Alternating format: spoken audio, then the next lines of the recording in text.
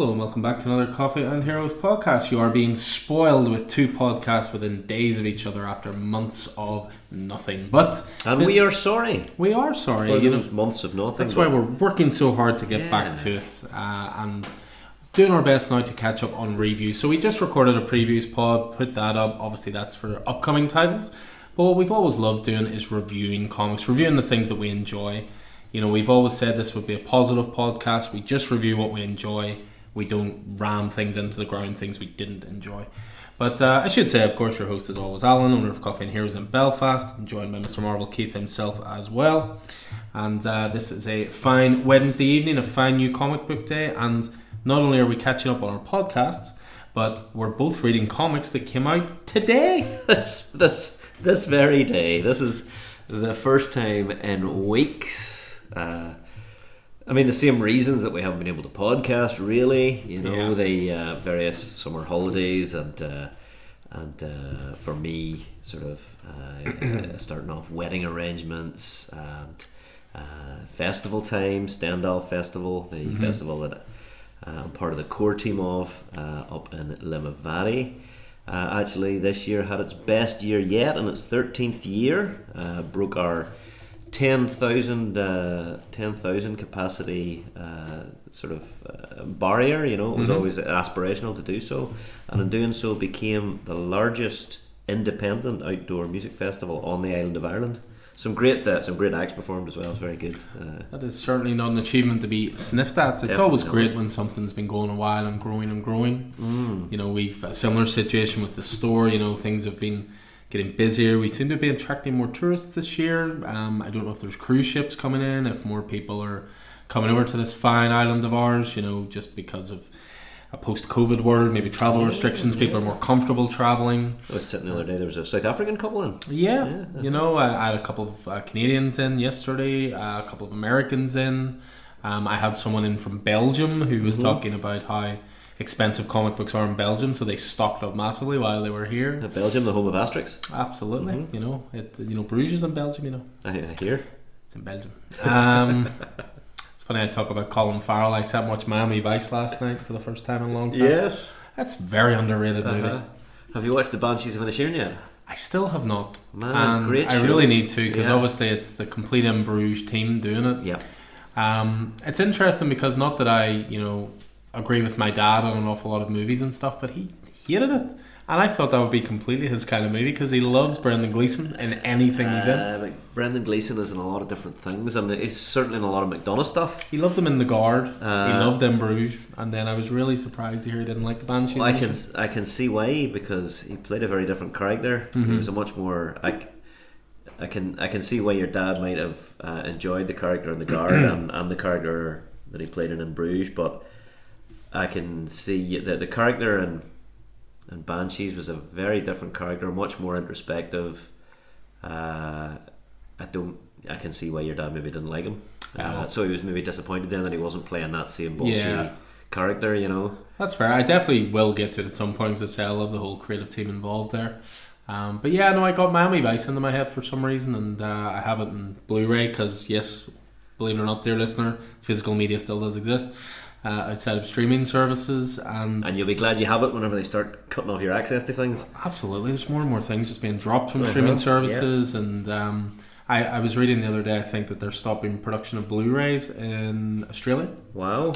So it has begun, the end times have begun, but fear not, we're back on the podding side of things, so we're here to make you feel better. But yeah, I mean, talking in terms of watching stuff, obviously it has been a minute since we recorded, so a few different things we wanted to mention. You know, not everything has to be comic book related, but there will be one or two things along here. One or two things that are comic book related? One or two things that are comic book related in our general watching. I mean, as opposed to some stores, we know that one or two things are comic book related, but the rest is... Well, me less said, easier me Let's go back to the positivity here. But yeah, I mean, I sometimes wonder when I use the social media channels for the store, do people only want to hear about comic book stuff or do they want to hear about other stuff? But one thing I put out a couple of weeks ago, I watched a TV show called The Bear, which is on Disney Plus. Now, for anybody who doesn't know, I have a background in sort of high-level hospitality, Michelin star restaurant level hospitality.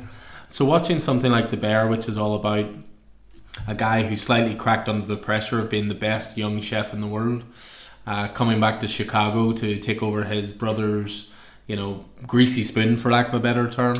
His Chicago sandwich shop. Well, I mean, it's very specific. The Chicago dipped sandwich is a That's true. That's true. But it was Chicago. It was a business today was run ridiculously badly and into the ground, but also with lots of employees who are set in their ways, and they don't want to listen to this young kid coming in with all his high ideas. And that's what happens whenever you let the Punisher run your sandwich shop. That is indeed. You're not wrong. I mean, he's very Punisher-like in second season, but we'll not talk about that. But first season of it was good, but the second season of it was genuinely just one of the single best things I've ever watched.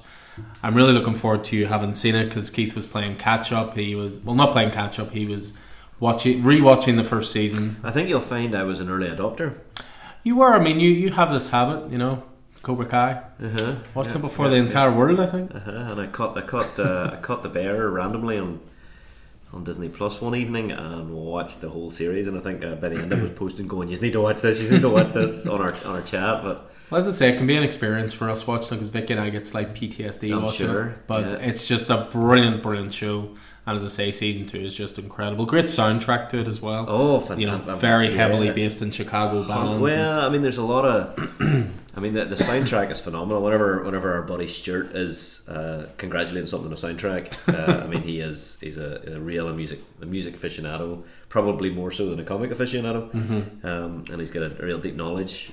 For me, I mean, you're hearing Counting Crows, you're hearing Wilco, REM, you're hearing Springsteen. Springsteen. It's real Americana. Yep, yeah, absolutely. But the good kind of Americana. Yeah, great show, absolutely great show. As you say, the ups and downs of both family life and restaurant life, and the pressures, which I always think are very, very unnecessary pressures that are all based on ego.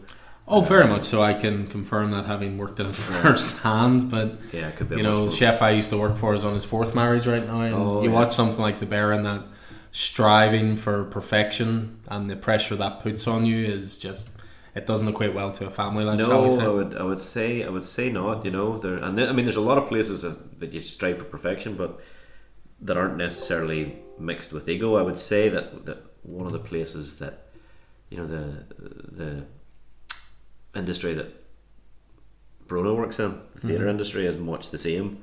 There's an awful lot of pressure where there doesn't need to be pressure. You're just putting on a show. Almost feels artificial pressure. Yeah, it is. It's not life or death. No, 100%. But yeah, it's an absolutely fantastic series. Yeah, big time.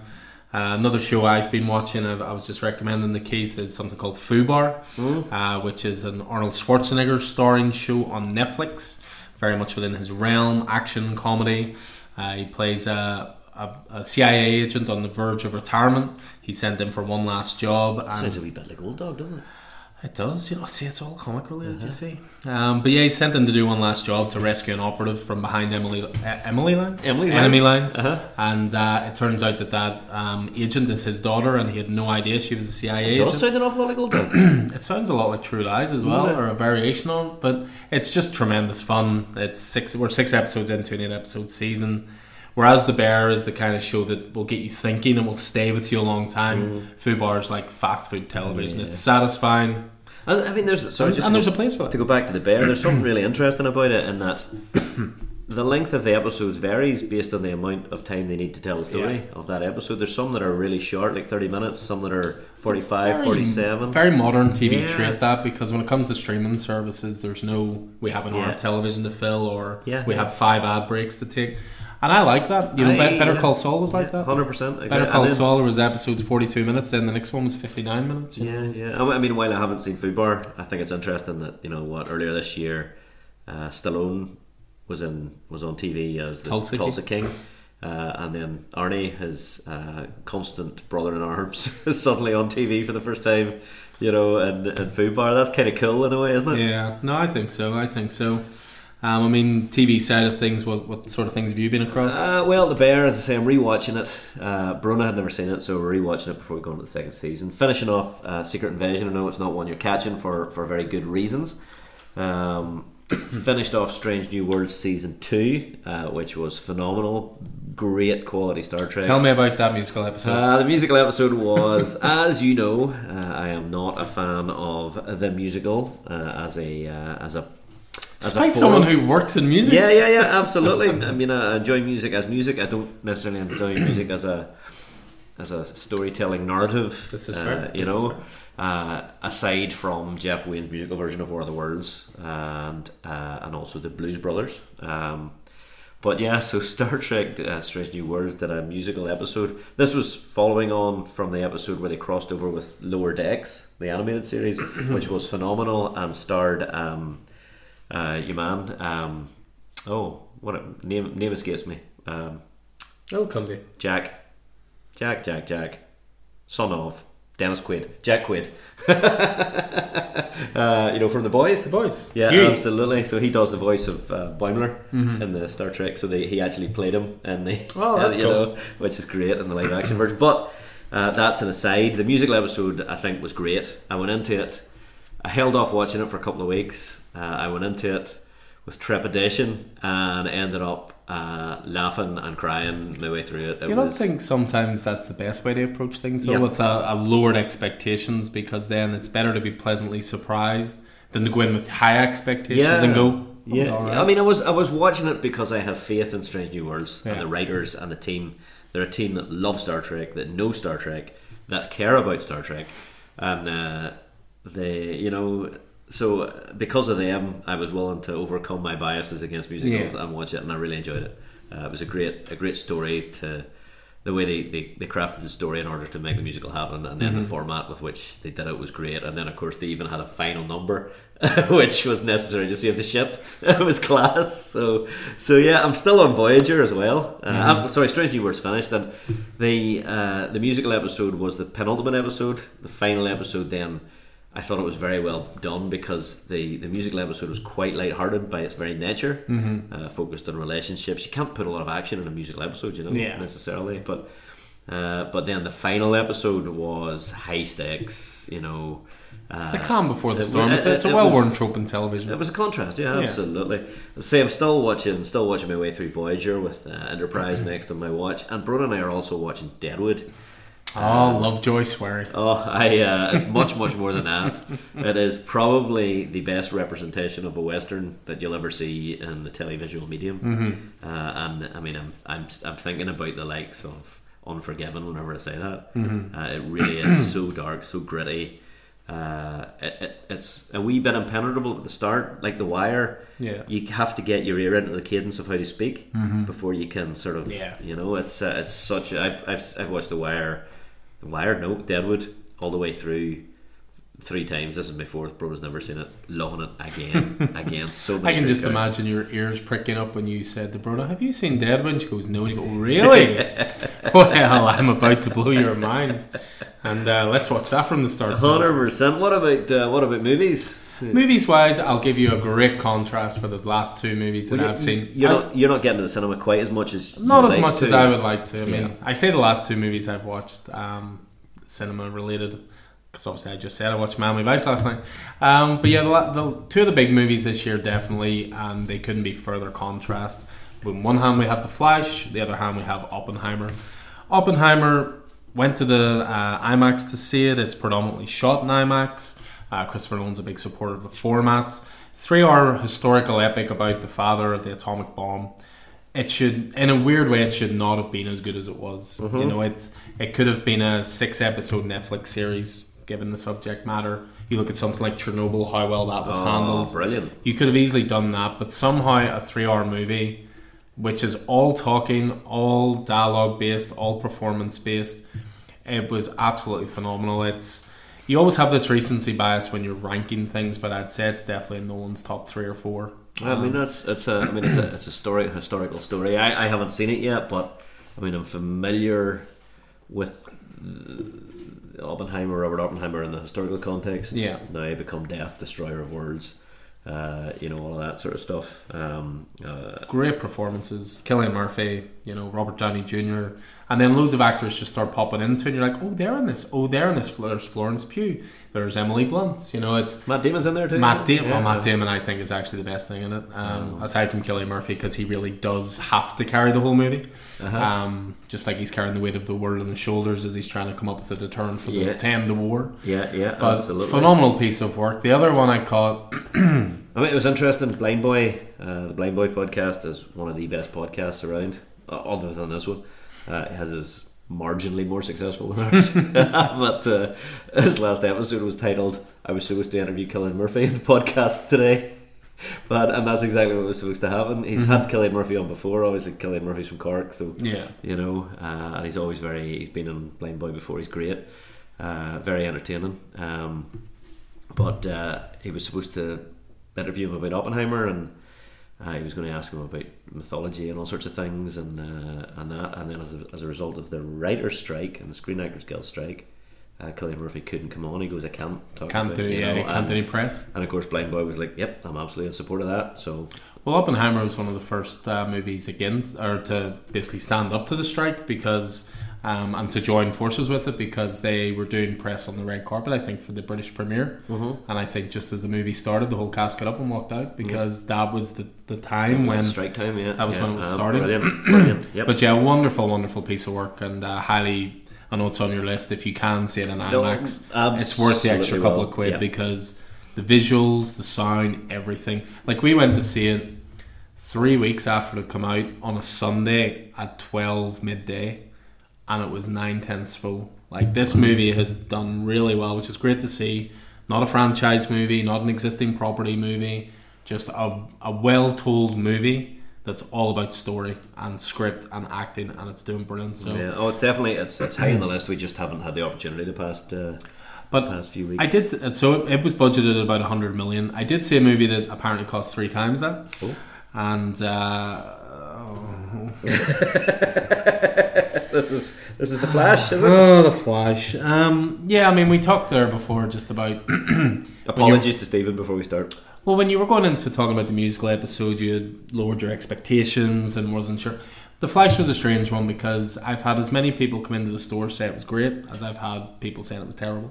So I sort of went in thinking, I haven't seen a movie this polarizing probably since The Last Jedi, I would say.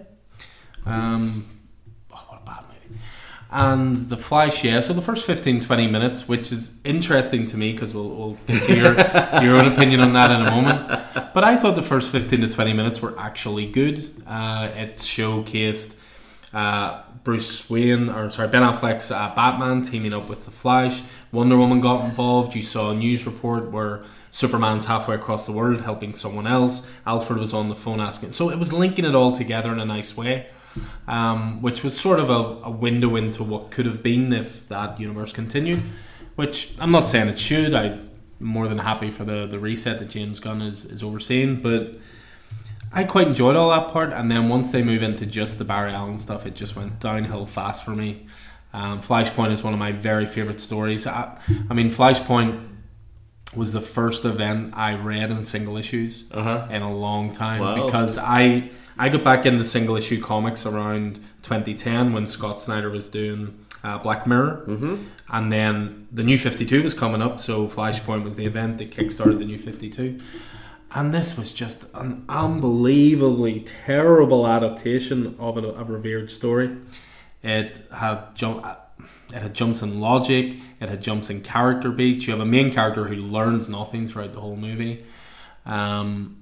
Suffice to say, I was not a fan, but one thing I will say just before we get on to your 15-minute playing with the title, we watched it, and Vicky turned to me at the end and she was like, "Why did you make me watch that? That was terrible." And then she turned back, and on the screen there was like still some imagery over the credits.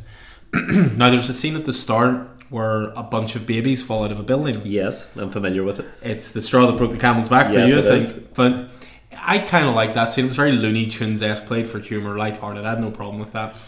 But one of the post-credit type things was a baby falling, and a dog was falling at the same time, and the dog hugged the baby. and Vicky literally went from "this is the worst movie ever" to "oh my god, this is amazing." So she said it wasn't worth watching again. She would fast forward to the credits. Yeah, fair. My experience with The Flash was over in The Flash. I turned it on in the house the other week, and I watched that. I am well documented as not being a fan of the way the Flash has been played in the Snyder movies. I've seen the same actor, play other things passably, but I mean, at the end of the day, they're a D-list actor being pushed into A-list parts. I think not there yet, but I'm also not a fan. I mean, I love the Flash in the comics. I love Barry Allen's one of my favourite DC comic characters. I just don't like the way that Barry Allen is played in those movies. I think, for one thing, they're trying too hard to play up the sort of neurodiversity angle, the ADHD side of it, to the point that it's if you're trying to make a point, if you're trying to champion, to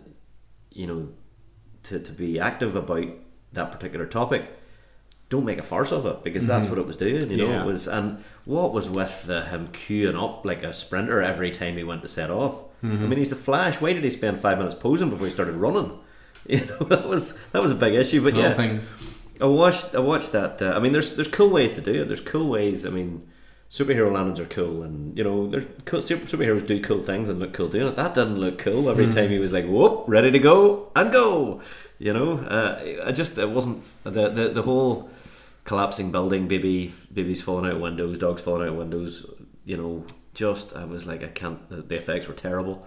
Batman spent the whole time running around his bat pod doing nothing but talking, and you didn't see his face. I'm convinced that there was no actor playing Batman at that point. That was all CGI and voice. And despite the fact Alfred was literally phoning it into Barry Allen, Jeremy Irons looked like he was phoning it in. So after I switched it off at the 15-minute mark. I just thought life's too short. Well, as I say, Vicky is very envious of you, the fact that you did switch it off at the 15-minute mark. To cleanse the palate, I did go and see. I got a chance to see Spider-Man Across the Spider-Verse at the cinema in Lisburn, close by. The last viewing. I was going to say it was the last showing on the last day, and I was the only person in the cinema on the last showing on the last day. Keith finally saw Spider-Verse. And man, I didn't realise that it's a cliffhanger. It's the first of a two-part piece. Yeah. It was. I couldn't, and I sort of figured it out because it starts to come towards a crescendo, and you're like, they are not. There's done. A lot of threads here. Yeah, there's a lot going on here. So I thought either they're going to finish this up in a hurry or something's good. But I mean, you have to appreciate. So obviously the Spider-Verse movies are made by people who love comic books, and they're not making a comic book movie. They are making a movie as a comic book. The different styles, so visual styles. Yeah, the different visual styles, and for different characters. So, what do you call him? Spider UK, Spider Punk. He looks like he's the cover of a Anarchy in the UK album.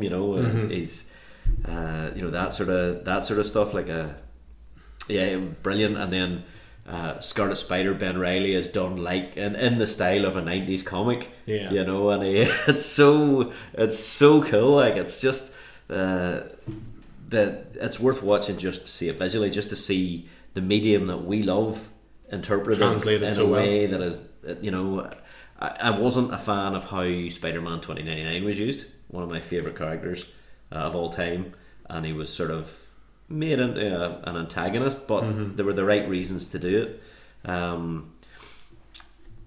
Spider-Gwen's a huge part of it. For a Miles Morales movie, there wasn't as much Miles Morales in it Certainly the first one. It was definitely an ensemble cast. Spider-Gwen was much more prevalent.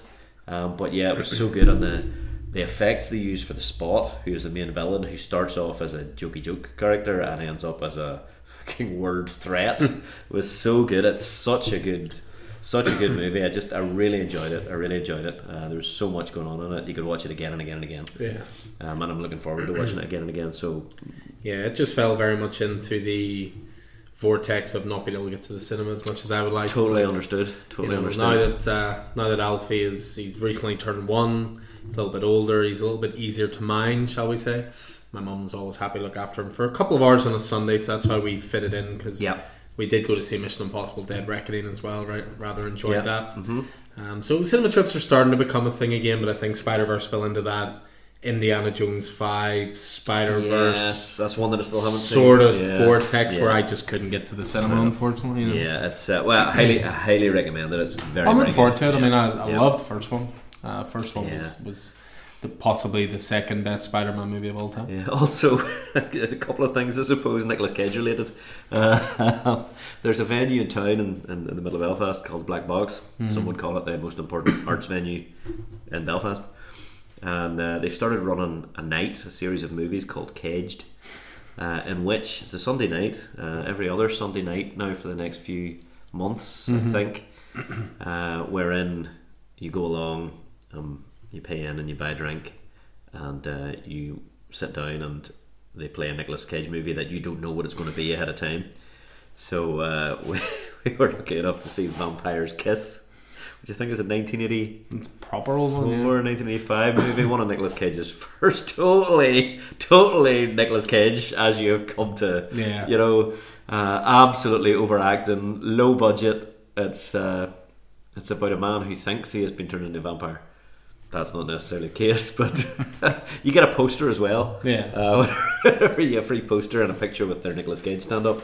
I'd be sitting there just fingers crossed going, please be The Rock, Connor or Face Off. Oh please man, be The Rock, Connor, I'm glad it was what it was, because I'd never seen that. And then on the other end of Nicolas Cage's career, sat and watched Renfield the other night. Very, very good. Which is a proper vampire, as opposed to thinking he's a vampire. He plays Dracula in it. And it recasts. What do you call the kid that plays Renfield? Nicholas Hoult, not a kid, the young actor who plays. And they recast that relationship, that familiar relationship, as a toxic, narcissistic, abusive relationship between Dracula and Renfield. Is very, very good. It's very good indeed. I remember seeing a cool trailer for it. Definitely have to check that out as well. Yeah, absolutely. So you committed some sort of cardinal sin there fairly recently. I believe you had apparently so taken possession of a PS5, and you no longer have possession of that PS5. I put it in our group chat that I traded in a PS5 for a Nintendo Switch. Now, keep in mind I had a PS5 for a year and I played it for a total of about 10 hours. I traded in for a Switch simply because I wanted something more multiplayer based and portable. And portable, and Vicky alone has played Mario Kart more than the 10 hours I played the PS5 all year. But I'm really enjoying Super Mario Odyssey. I'm enjoying Zelda, the latest game. It's actually got me back into gaming for the first time in a long time. Good. Because the problem for me with the PS5 is probably the strength for a lot of other people in that nearly all the games are single player. Which I love. Yeah. So if we're sitting in the living room, nice big TV, PlayStation 5, I stick on Spider-Man or Ghost of Tsushima, Vicky's sort of sitting there twiddling her thumbs like, okay, what do I do? But with the Switch, A, it's portable, but B, it's very multiplayer. Cool, makes perfect sense for your lifestyle. But it was just funny seeing the reactions to it. It really was like I had committed a crime. Yeah, absolutely. I mean, I'm on the PlayStation 4. I haven't got a PlayStation 5 yet. Eventually I will. There's a new Spider-Man game coming out that may lead me in that direction. Just tip the scales. However, I have a lot of donuts that I haven't put in the donut machine yet, so still a lot of games to play. So I'll be alright for a wee while. But we have been, when I say we, I mean store regulars, Roddy, lately of this podcast, Martin and Stuart, and our friend Alex, have been getting together for a great wee semi-regular board game day, on the odd Saturday, and it's very wholesome, just coffees and snacks, and we select a board game. So we've been through Firefly, the board game, which is fantastic. Really crunchy board game, takes up this whole table. This is for the listener as an extra rather large table. Yeah. We played Lovecraft inspired Arkham Horror the other week. We played a new game, Scythe, which I got, which is kind of it's like 1920s but with mechs and steampunk, sort of thing. Sky Captain type yeah, thing. wee bit like that, but the game is a balance between your balancing your farming and your industry with your war machine. So the war machine will protect the industry and the farming, and you're trying to expand your territory and stuff. It's pretty cool. And we had a really interesting one called The Quiet Year, which is a storytelling narrative game. It's not quite a role-playing game, not quite a board game, but you're collectively you have this year in which to tell the story of this community that has just recovered from an apocalypse and is unknown to them, and a year is going to have another one. And you build the stories around this community. It's really cool. And I recently, as you well know, thanks to yourself, got a hold of the new Marvel multiversal role-playing game, so looking forward to giving that a go with the boys. That'll be good fun. Yeah, I think I said in the previous pod about it, but it was just funny watching you flicking through it in the store, just chuckling away to yourself at the sheer wealth of possibilities that book will deliver. So yeah, it's interesting because today I was in town, we went into Waterstones. I was picking Alfie up a couple of books. He really loves his books, which is great to see, given that he's going to inherit a comic store, whether he likes it or not. But I was looking over at their board game section of Waterstones, and a couple caught my eye. There was one for The Shining. Yeah. There was one for Alien. Oh yes. And most importantly, there was one for one of the greatest movies of all time, Rear Window. Oh yes. It's like a detective deduction type game. Right. So yeah, no, it's something that has perked my interest a little bit as well recently. Yeah, 100%. Well, you're welcome anytime. But we'll move away from the watching, the playing, and move on to the comics type stuff. Stop talking crap and start talking about why we're here. Stop talking about other crap. Yeah, exactly. It's the more important crap. But what we decided to do was we had fallen a couple of months behind. Our endeavour is to deliver a monthly show, showcasing the best titles each month. That means we've had plenty of time to read, digest, enjoy them, but also gives plenty of time to go past any sort of spoiler embargo. But we were a couple of months behind, but what we've decided to do is to combine 2 months into this one show, which is going to be covering the releases in June and July. So what we've done is we've picked 3 titles each from June and 3 titles each from July. The good news being that it's 12 totally different titles. There's crossover to a degree in the things we have both read, but we didn't pick the same thing, so to speak. I mean, looking at the June-July releases, we always do our totals as well. Now, for me in June, I had 76 titles, which was 23 DC, 20 Marvel, and 33 Indie. Oof. You beat me though.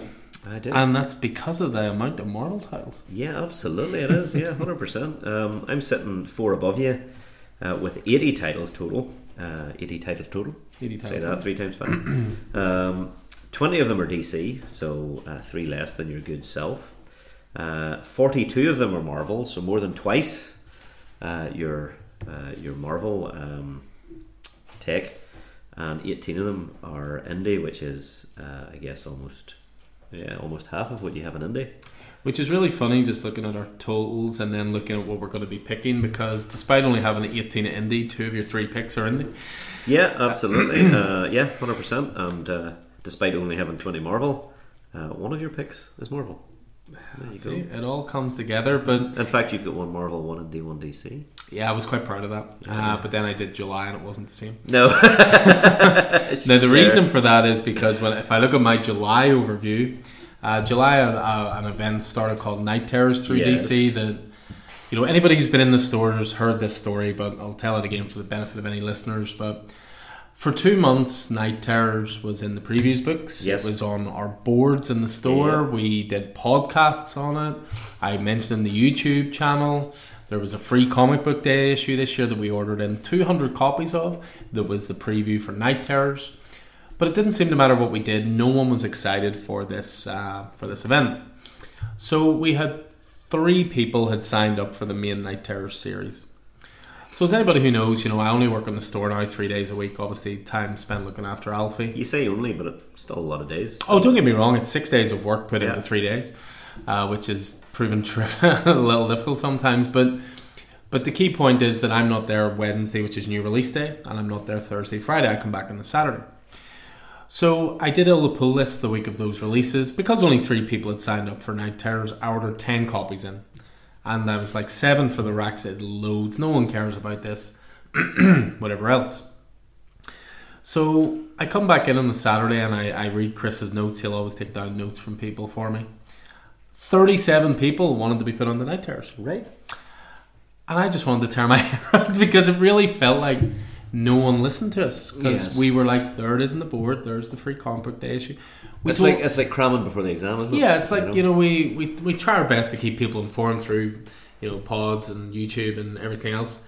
But then it suddenly came out and everybody wanted it. So I have been playing catch up with ordering for this event and ever since it started. So tell us a wee bit about the format of the event. So the format of the event with Night Terrors, there was a one shot that kicked it off called First Blood. Yes. No relation to Rambo. And then what you have is a 4-issue miniseries, which is your main title, 1 issue every 2 weeks. But every week you would have a Night Terrors tie-in series. So you might have Night Terrors Batman, Night Terrors Wonder Woman, Night Terrors Superman. But all the main titles throughout July and August, such as Zdarsky's Batman and Joshua Williamson's Superman, all of these titles are put on pause. So we were never going to be the kind of store, we have 57 people on Batman, but we weren't going to stick 57 people on Night Terrors Batman because it's a totally unrelated thing. So it's just been such hard work because the thing is with comics, we obviously put orders in 2 months in advance. We get a chance to top them up 1 month in advance, but after that we're not guaranteed titles. So I've been playing catch up for the last 5-6 weeks, every week, trying to make sure I have enough Night Terrors. And so Batman was cancelled. Not cancelled, put on hold. But there is two issues of Night Terrors, which are with a completely different creative team. Totally different creative team because it's Joshua Williamson writing and Guillaume March, I think. And likewise through all the titles. Plus, there's a few extra bits and pieces. Yeah. So, don't get me wrong, I've read bits and pieces of it, and some of it has been entertaining, but it just feels very inconsequential. It feels a little future statey to me. Then there's some good stories there, but some of Future State was consequential, but a lot of it was. Yeah, of course it was. Yeah, absolutely. We're still seeing echoes now. Yeah. But this is just it's like a. I mean, obviously my metaphors are going to come from the Marvel side of the fence, but it's like DC does Fear itself with Nightmare in charge. As the main big bad. There's some cool stuff. There is some cool stuff. I love the inclusion of John Dee from the Sandman universe and the Nightmare Stone. That sort of stuff was kind of groovy. Deadman, who is the main character of this series, is not one that I'm. Boston Brand's all right. Yeah, I'm enjoying the reintroduction of the original Sandman, the Golden Age Sandman, Wesley Dodds, but. It just feels inconsequential.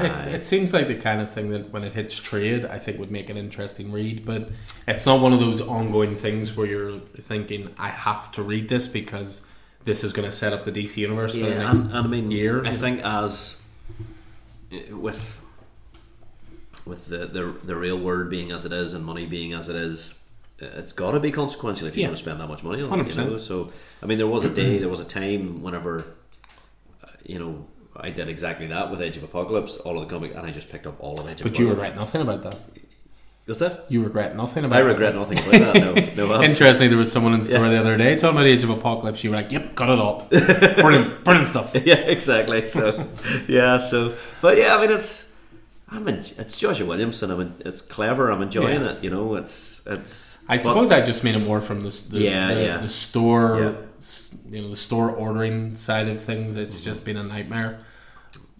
I mean, a nightmare. A night terror. But I also don't understand why they've released it in the middle of summer. Like, do it in October. I don't know. The whole event's a bit strange, but what I will say is that when it then comes to my July totals, I have more indie books in July than I have DC and Marvel combined. And a lot of that's down to Night Terrors because I'm not picking up an awful lot from it. and all the major DC titles are on hold for 2 months. So I mean, Yeah. we've had 2 months of no Batman, no Nightwing, no Titans, no Green Lantern, which just started recently, no Detective Comics, no Flash. You know, yeah. So, I mean, I have 2 or 3 DC titles a week. I mean, there's a reason we've caught up on our pull list. Yeah, 100%. I mean, that said, I mean, I don't have a lot of DC titles. Yeah, as many as you do normally. I'm just picking up the core series, you know. Yeah. So First Blood, not related to Rambo. The 4 issues, and I assume it's First Blood Part 2, not related to Rambo. Which will finish it. So yeah, so that's your crack. When it came to those July totals, as I say, June had 76, July had 75, so there's almost a perfect symmetry there. But July totals for me: 15 DC, 19 Marvel, 41 indie books. Yeah, that's good. That's a lot. That's a lot of indie books. You're obviously making up, but I mean, the Night Terrors hasn't impacted my totals as much for that reason. But I mean, for me, the large number of Marvel books is as a result of how Marvel does their families. Yeah, you know, Marvel is something that Marvel does very strongly, more so I think than DC is. You know, you have your Spider-Man family. Yeah. You have your X books, you have your Heroes family, you have your events, you have your Star Wars books, you have, and then separate from that, even then you have your Aliens and Predator, which are, and Planet of the Apes, which are all the same, you know. So, and I just kind of I'm picking up all of those Alien, Predator, Planet of the Apes, you know. So it's the Star Wars stuff for me. It's so yeah, and June Cold War came to an end, you know. So. Both Captain America books have tailed off, come to an end. That's it. A few Marvel titles have come to an end and are coming to an end in the next little while. I mean, already ahead this week with the reading that Zdarsky's Daredevil came to an end after 4 years. Yes. Pretty damn long run. Captain America, as you say, I'm looking forward to JMS taking over, J. Michael Straczynski, but I was really enjoying what Kelly and Lansing were doing. Yeah, actually that June I also picked up 3 or 4 issues of Captain Marvel, not a Kelly Thompson's Captain Marvel, not a book. What was that linked to? It was linked to X-Men. It was marginally linked. It was linked enough that you thought you needed it. The Brood were in X-Men and the Brood were in Captain Marvel, and they advertised it that way, and there was crossover. And then I stayed on for the final issue of Captain Marvel, which was lovely. You know, it was a send off to Kelly Thompson. You know, so yeah, but yeah, plenty of. I mean, June was a pretty big month, I think, with regard to everything. So, you know, you had the kick off in DC of the We Are Legends books. Spirit World kicked in there. Great stuff there, yeah. And Indy, we had Once Upon a Time coming back for its second arc. We had some stuff we're going to talk about. I think Old Dog really hit its pace in June. I mean, the first 4 issues were great, but issue 5 was phenomenal. Yeah, it was a bit of a game changer, wasn't it? Yeah, it definitely was a game changer. We had Seasons of Teeth came to an end, and there was just some good quality comics. You know, there was that final week of June. You had Action Comics 105.6 and Detective Comics 107.3, and you know, Green Arrow and City Boy and all. It was just. So you're talking about this lovely simpler time before Night Terrors. Yeah, absolutely. It was, but I mean, I made a note that week. I was like, it was a funny week. Everything was really good quality, but nothing stood up above anything else that particular week. But yeah, I mean, June was a strong month, I thought. Yeah. Do you want to kick off? Yeah, we can kick off, as I say, with a simpler pre-Night Terrors time. We're going to kick off. So, as I say, what we've decided to do is pick 3 titles from June each and 3 titles from July each. So, kicking things off with my first pick from June, and to absolutely nobody's surprise, it is Batman 136. So strong start indeed. Written by Chip Zdarsky, and art in this one is Belen Ortega, with the cover by Jorge Jimenez, who's been a long-time Chip Zdarsky cohort. But yeah, I mean, since Chip came on to Batman at issue 125, you know, for me it's been a title that's moved at a breakneck pace, you know, from alternative Gotham to Batman falling from space, something of course he had a contingency plan for. Yeah, of course. It's been a blockbuster series that I think's barely paused for breath, but until now, you know, with issue 136, the reason this made such an impression on me is because it really slows the pace down and manages to catch readers up on everything that's happened in Chip's run so far. So in a way, this is a perfect jumping on point for new readers. I say in a way because this issue came out and then there's a 2-month break. But if you're thinking of jumping into Batman, 136 is a good place to do it. 135, we've chatted about it a little bit before, but it was a love letter to all things The Dark Knight in the last 80 years. You know, it was Legacy 900. DC have finally decided to copy Marvel and put the Legacy numbers on there. If for no other reason, probably than to do oversized issues at certain times. But Batman 135, it was a lot of fun to read despite the high stakes. You know, it was almost lighthearted in places. It was. But Batman 136 to me is the opposite of that. You know, Zdarsky starts to weave all those threads he's been playing with so far together.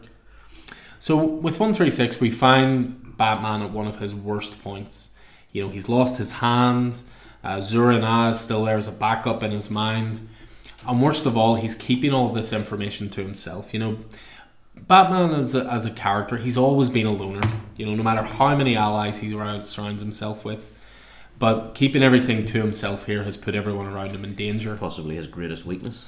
I think that's a fair point. And reading this issue, it was, you know, anybody who knows me knows I'm a big Naruto fan as well. And this issue actually reminded me of Naruto quite a lot. And I think that some of it is actually intentional, especially with some of the imagery. Is that because Batman grows 9 tails? No. Oh, if only. Oh, look at you, the Naruto knowledge.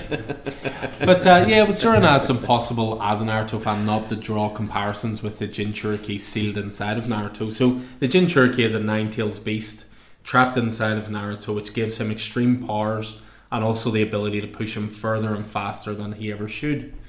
However, the 9-tails is also dangerous, and it's possible at any point that Naruto could lose himself completely to the tailed beast. So this is what Zur-En-Arrh's function is. It's a more dangerous version of Batman. He even has a conversation with Bruce within his head that he knows he can't destroy him because he's going to need him for what's coming. Yeah. And the idea is that he's there in case Batman's mind ever comes under attack. He's the he backup. Snaps into place. He's the backup. He's the contingency. Everything's stripped back, you know, and just 100%. And as I say, visually, Zur-En-Arrh's even locked behind bars at one point in his mind. Yeah. That's so like how the 9-tails is portrayed as locked in Naruto's mind. But anyway, so Bruce is, you know, throughout this issue, he's filled with doubts as to his effectiveness as a hero as he has returned to his Gotham. He was, of course, in an alternative Gotham prior to this. So, of course, he overcompensates. He attacks Penguin's minions as well as confronting a Catwoman who has broken out of jail and is on the run. But despite all this, she's actually bringing a form of peace to her area of Gotham through her methods. You know, maybe hers are more effective than Bruce's. You know, these are the kind of questions rattling around his mind as he continues to doubt himself. But this all leads to Bruce being tricked into a family dinner, which gives us some wholesome imagery, you know, of the Bat family being together, beautifully drawn by Belen Ortega, and I may have already ordered a print of it. But even amongst all the laughter in this seemingly positive moment, it's actually clear that Bruce is racked with guilt, self-doubt, and has never appeared so alone. You know, Night Terrors, you know, I know I'm obviously joking about it before this, but it really interrupted these titles at the wrong time. You know, because I can't wait for 137 and to jump back into this run. That Zdarsky and the likes of Jorge Jimenez, Mike Hawthorne and Belen Ortega have been serving up. It's just been genuinely a treat the entire time. And as I say, the imagery at the end of this issue where they're around the Bat family and everybody starts sort of going on fire and Bruce is worried about it all burning down. It's just brilliantly done. And as I say, it's I love how even the subtitles are like the mind of Bruce Wayne and what he sees. My question about that is that a direct setup for what's going to happen in Night Terrors? And Batman? Not Night particularly, no? Because Night Terrors is all to do with the night Bruce Wayne's parents were killed. Yeah, I mean, okay. As it nearly always is. So an obvious thing to do that you just didn't do. Okay. Yeah, pretty much. But that's because Chip Zdarsky wasn't writing it. Yeah, 100% again. Yeah, I mean, I loved, you know, a lot of it is Batman trying to reassert himself. Now he's back in our universe, or the mainline DC universe, whatever you call it, Earth Zero. Earth Zero? Earth 1. Earth 1. No, Earth Zero, sorry. Earth 1 is, definitely. So, I mean, I enjoyed the scene in the Orgum Hotel, so that's Chip casting back to what he's done with what Ram is doing in Detective Comics. But we've got Penguin's two kids, what do you call them? Addison and Aidan Cobblepot, who are now, you know, crime bosses, and the brother, Aidan, is definitely a mystery. He's the quiet brother. I can feel him tense up, ready to. There he is, big, fast. He's new to Gotham. I need to know him. You know, Batman's desperate to get caught up, and he's fallen behind a bit, you know. Yeah. He's definitely an older Batman. This is a Batman that is, I think, somewhere between the Batman we know and the Batman of The Dark Knight. Oh, definitely. I mean, if you look at how grown up all of the Bat family are, you know, there's no way this Bruce Wayne isn't in his 40s, maybe older. You know, Dick Grayson, of course, has grown up to be Nightwing. Jason Todd's here. Cassandra Cain's here. Stephanie Brown's here. You know, so I did like the extra humour of how Jason Todd says they tricked me here too, as if he wouldn't turn up willingly unlike the rest of them. Yeah. Because of course he's the cool, edgy one. I don't understand how Barbara Gordon continues to put up with Batman. I mean, she does everything, and he's just ignorant to her. It's like anything. I mean, for me, it's almost her seeking the approval of someone above her, like a father. Yeah, and you always have that desperation. No, I think Barbara's different because she has a father. You know what I mean? I don't think that she's in the same position as the orphans. Yeah. You know, and I don't think she necessarily puts up with it. There's a nice meeting with Catwoman, which is obviously leading into Gotham War. As well, so it's. I mean, I love that panel you're talking about in Wayne Manor with, you know, Tim and Steph making pancakes, and Duke Thomas flicking bacon, Damien looking for plates, saying the cupboards are a mess. Where's the order? Even that is a slightly sad. Not to Alfred, It's a slightly sad line. That. Yeah. What did you think of the plans below? The backstory there about the backstories have been good, especially when Chip's been doing them. It's actually nice to see George Corona on art as well. Of course, did Middle West. Yeah. All links together, all the feel safe stuff. Yeah. Which is really nicely done as well. So I get the impression that the failsafe has been trained by the Batman of Zen-Huha, whatever you call it. Zen-Ra, yeah. So cool. Yeah. And then look at that. You even get to the back and you get an AEW advert and everything. Look at that. Larry. Perfect. I mean, we'll ignore the Flash advert on the very back. Lovely art. Yeah, Blaine Ortega's. She was doing backups for a while in some of the Bat books, and I think she impressed with her work and was able to move on to the main story. So that first page as well, that opening page, you know, you've got Batman bare chested but with the hood on, and you're like, he is a big man. He is cut. You know, it's whenever you look at the proportions, you know, his head fits into his chest maybe 3 times across. He's a big guy. Well, I will say, and I say it all the time, that Nightwing is DC's best title, but I don't think Batman's far behind it at the moment. I think the work Chip's been doing is fantastic. Tom Taylor just edges it at the moment though for me. So that was my first choice. Batman 136. What are you hitting us up with? I have got for you from, I think it was which week of June? I want to say the first week of June, 7th of June. Fury #1 by Al Ewing. Oh, this was a one shot. I really enjoyed this actually. This was good. Pencils by Scott Eaton, Tom Riley, Adam Kubert, Ramon Rosonis, and it's commemorating 60 years of the world's most dangerous spy, and I think this just absolutely lives up to it. So it is a one shot. I think is it 64 pages, something like that. It's a series of vignettes that are focused around Scorpio. So that, I mean, the official synopsis is that Nick Fury was a hero on the front lines of World War II and the leader of the Howling Commandos.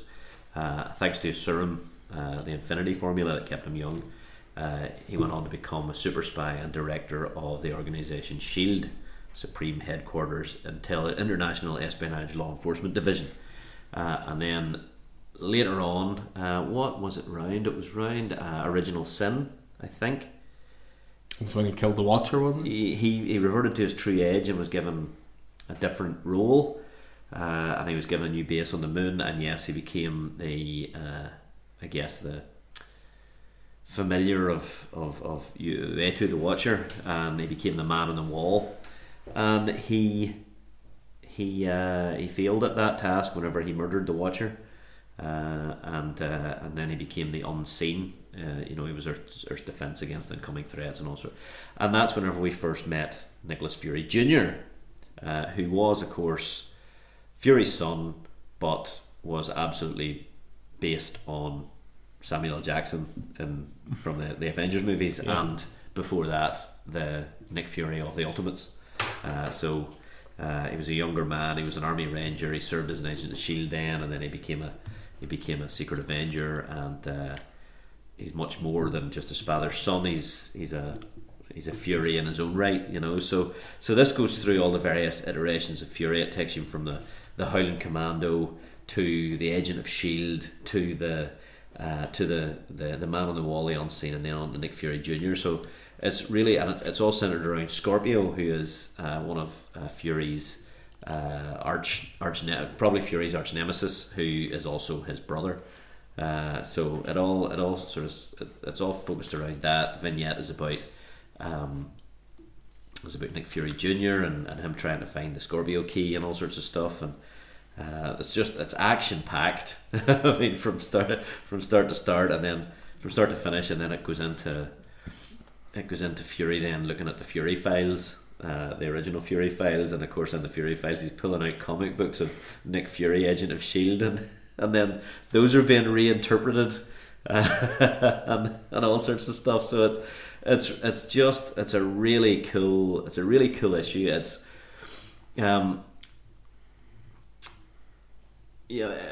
Fury's been around since 1963. Obviously it's been 60 years, and at that time Marvel was a new comic book company, and as someone said, it was doing really good business eating DC's lunch because effectively Marvel were taking what DC was doing and doing it better. So they took Sergeant Rock and they made Nick Fury and the Howling Commandos, you know, and that sort of stuff. So and then, you know, he was the cigar chumping leader. So this just takes you through all of the.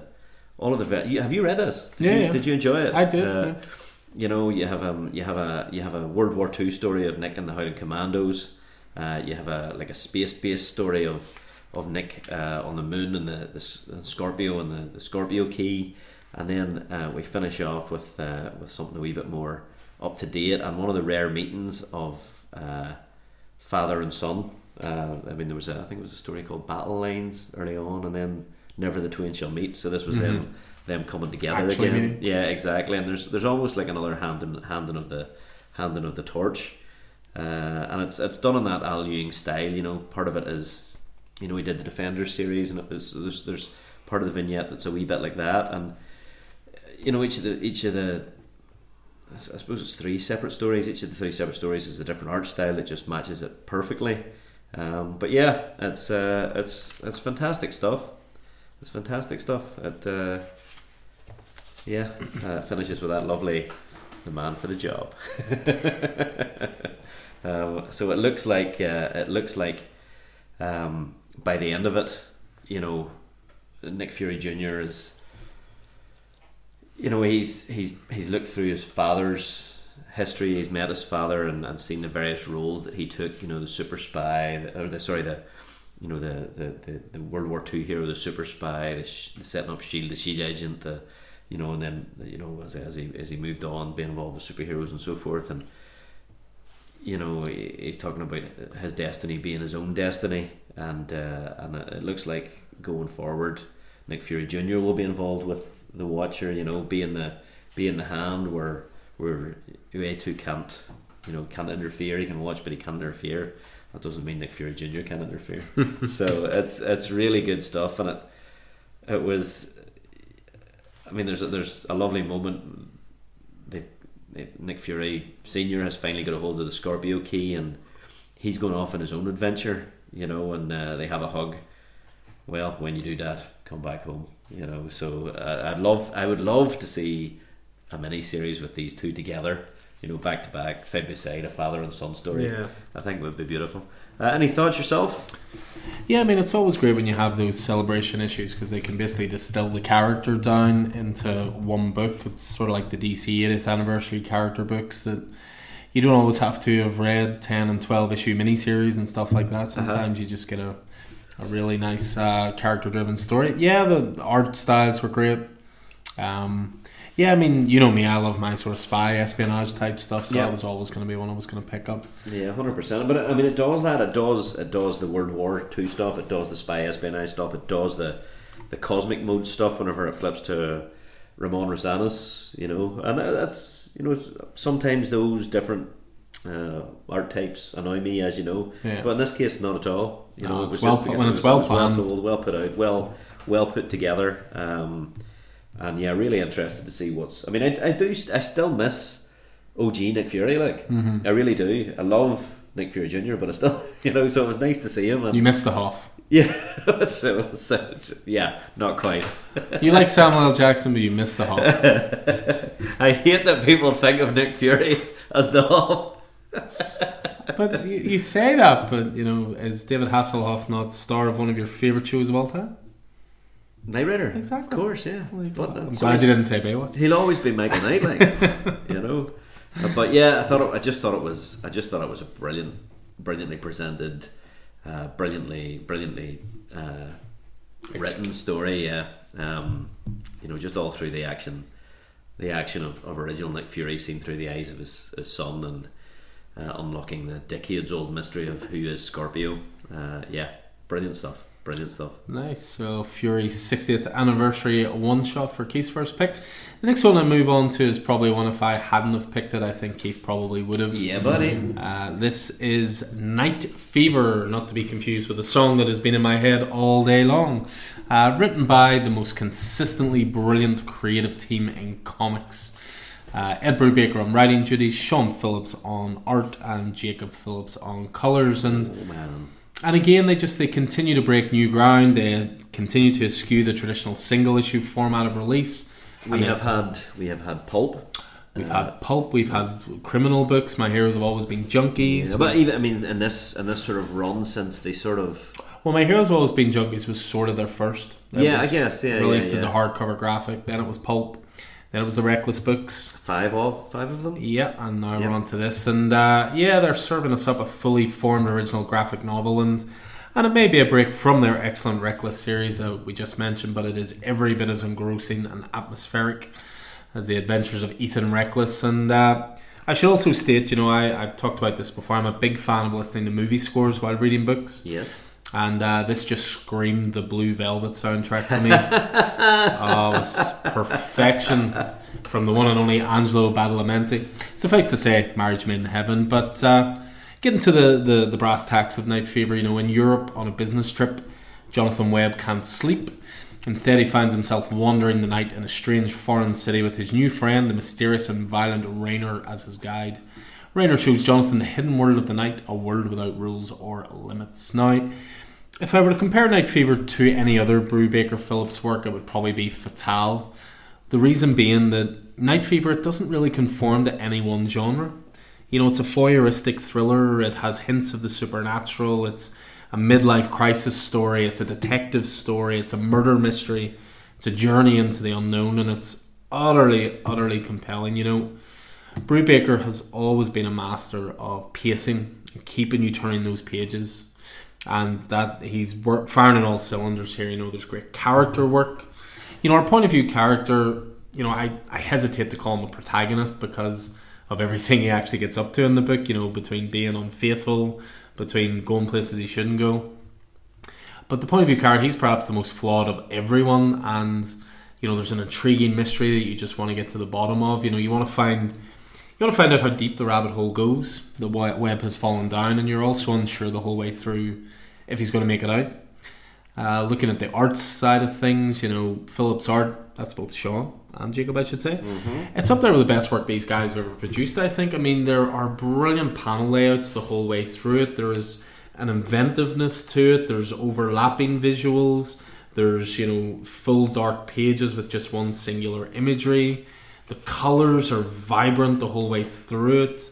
Really neon almost, some of the colours, especially when they're exploring the underworld. These colours are really lush, and there's dread and atmosphere just dripping off every single page. And they almost make it very otherworldly. They paint a world very much beyond our own. Layers that only the rich and beautiful can access. The other thing it made me think of was Stanley Kubrick's Eyes Wide Shut.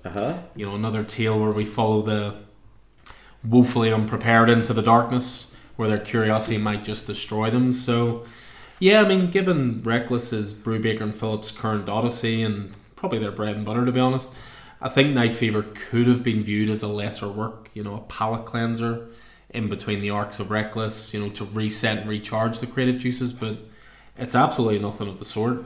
It's arguably up there, I think, with the best work they've produced. I mean, it's very different. Which is one of its strengths. It's very different in style. It's a much more European style. Very much so. Of comic, which obviously fits with the fact it's set in a European city, and the protagonist is American. Yeah. He's a publicist, publisher.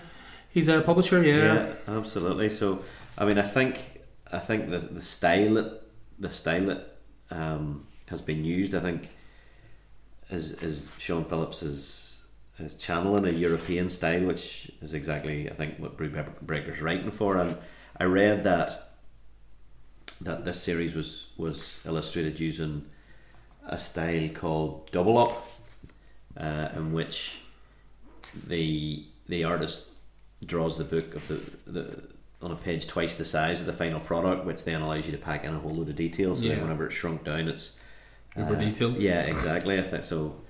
And I think Jacob has followed up with the colours in the same way in that European style. But I mean, he finds himself, Webb finds himself embroiled in a plot that he doesn't quite understand, he doesn't have any control of, and he slowly gains control of. Yeah. And I mean, I definitely, as with all of these books, I definitely need to. But it's an illusion of control the whole time. That's the thing. He thinks he's getting the grips with it, and he's confident going through it, and he's saying the right things to the right people. But it's just this illusion of control he has the whole way through. Well, who do you think, or what do you think Rayner is? I mean, you could look at it as a Fight Club type thing. That's sort of how I was looking at it. You know, with that's like. He's almost willed him into existence as his more confident other. But I'd have to go through the book again and check how many times Rayner interacts with other people, especially if Webb's not in the same panel, so to speak. But it just has this atmosphere and dread the whole way through, and the colours are a big part of that. But yeah, it's just another book that just masters of their craft. What these guys do, 100%. It's almost, it feels hypnotic. It's the colours, you know, the change in colours with the action. So, for example, there's a page there where Webb and Rayner, I think, are robbing a place, and a security guard comes in, and everything is these muted blues and greys, and then suddenly there's a panel of reds and oranges as he clocks the guard, and he goes down, you know, on the side of the head, and he goes down, you know, in a trail of blood. And then it's the same. Then there's a car chase, and it's a lot of muted colours, except when there's action, where the Molotov cocktail hits the. Yeah. So it almost feels like a trip. It almost feels like a trip, which I suppose this is all set against the background of the fact that Webb can't sleep. He's insomniac while he's away here, and he's away from his family, so he's another person, or he feels like he can. It's really fantastic. It's very noir. I mean, this was obviously going to be a must read for both of us. Mm-hmm. And I'd like to think that, you know, neither of us are part of the cult where Brubaker and Phillips do a thing and we automatically like it. We like it because it's fucking brilliant. Yeah. You know, it's definitely something that I want to read again, and I think there's something there. You know, I think we've talked quite a few times about, you know, trying to redo book clubs and things like that, and I think something like this would be perfect for it, because obviously with Reckless you've got volumes upon volumes, whereas this is very much a one and done. But there's definitely depths and layers to this. There really is. Are definitely worth, you know, a conversation or two. It's one that stuck with me. Yeah. Whenever I finished reading it, I was like, I didn't stop thinking about it. And strangely enough for me, and again this is testament to the quality of Brubaker and Phillips, normally my thicker issues or graphics go to the bottom of the pile. Yes. This went to the top. As soon as I get home, I literally sat in my balcony, I got a whiskey and I stuck my earphones in and I listened to Blue Velvet while reading it and just disappeared into that world. You know, it's because it just sort of it's just very dreamy over you, you know? Yeah, absolutely. So loved it. Night Fever, Brubaker Phillips. Brubaker, Phillips and Phillips. Brubaker and the Phillipses. Phillipses. Yeah, absolutely. Okay. What have you got next then? So from the same week as Night Fever, 14th of June, but taking it in a slightly different direction. Obviously I wasn't going to miss this because it is Robert Kirkman and Lorenzo De Felici, so the Oblivion Song Team. Oblivion Song Team, absolutely.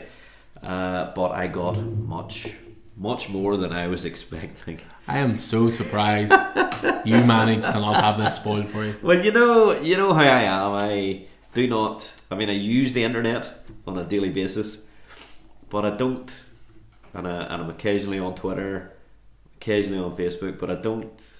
I neither seek out spoilers nor do I investigate things that I know that I'm already interested in. It's the same way as I don't watch trailers. Yeah, you know, I want to be there. I want to be there for it. Yeah, absolutely.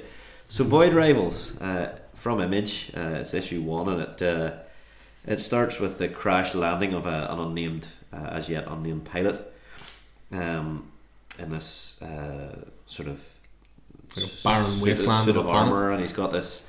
What we find out is called a handroid. It's like a glove, a gauntlet that is an artificial intelligence that guides him and can help him, try and heal himself and whatnot. So this pilot's called Derek, and he is from a race of people. He crash lands on the planet, and he finds he's crash landed alongside a pilot from an opposing race. The race that they're a rival, if you will. A rival, a void rival, indeed.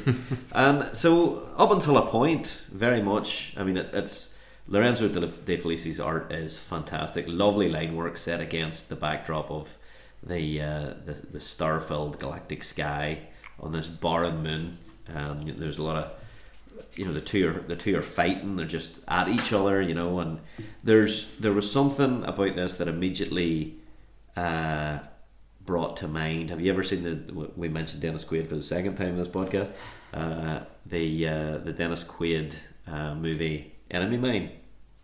No, never seen it. It's a great movie. It was an 80s, late 80s, mid 80s movie, and it was set in the future. It was about Dennis Quaid, human pilot, and a Drac, I think, was the alien, this lizard-like alien that landed on the planet, and they've been at war, Last Starfighter style, for decades. The two of them land on the planet. They are the only two things that they can depend on, and they're enemies, and then they slowly become friends and more than friends. Yeah, they realise if they want to get off, they have to help each other. More than that, they're stuck. They're stuck there, and they have to save one another. Despite the fact, and then over years they become friends.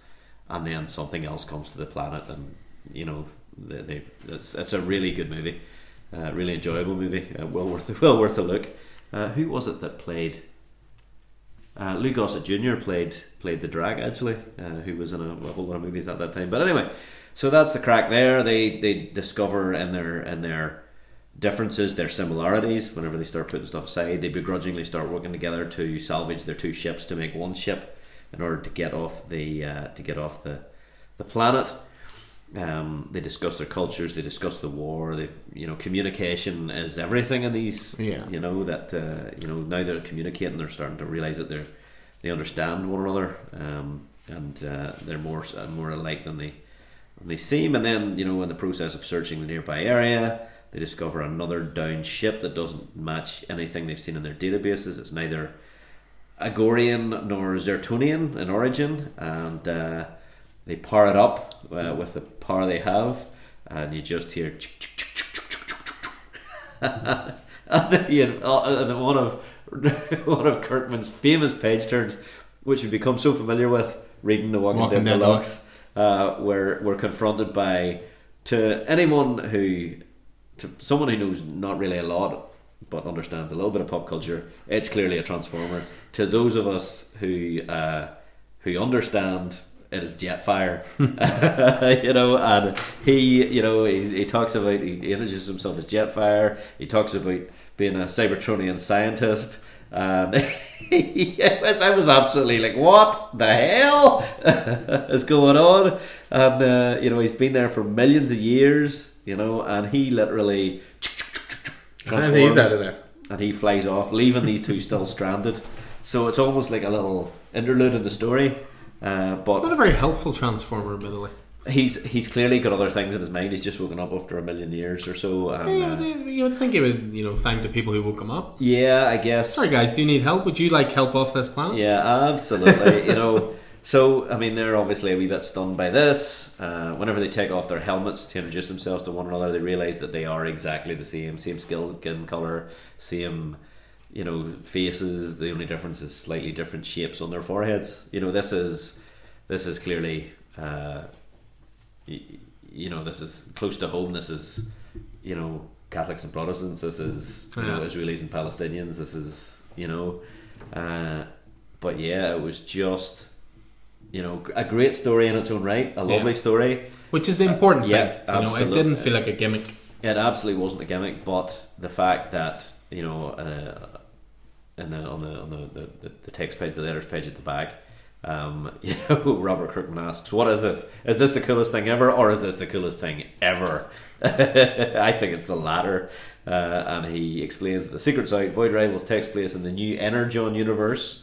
What is that, you say? It's a shared universe that will include an assortment of our upcoming Transformers and G.I. Joe comics from Skybound, as well as the new world of characters created by yours truly and the esteemed Lorenzo De Felici in this particular book and whatever comes next. So absolutely phenomenal. Then you turn the page and there's a beautiful Darren Warren Johnson drawn Optimus Prime advertising Transformers 1. We have the announcement of Duke by Joshua Williamson and Tom Riley, and Cobra Commander by Joshua Williamson and John Riley. So October 2023, December 2023 and January 2024. So absolutely phenomenal stuff. I mean, no one does comics better than Robert. No one plays with the industry or subverts expectations or understands the medium with so much love as Robert. He is clearly still a fan of comics and is as excited as anybody. And I would imagine that exactly how he read it was exactly how he intended it to be read, unspoiled. Yeah, which is something. So it just did exactly what it needed to do. And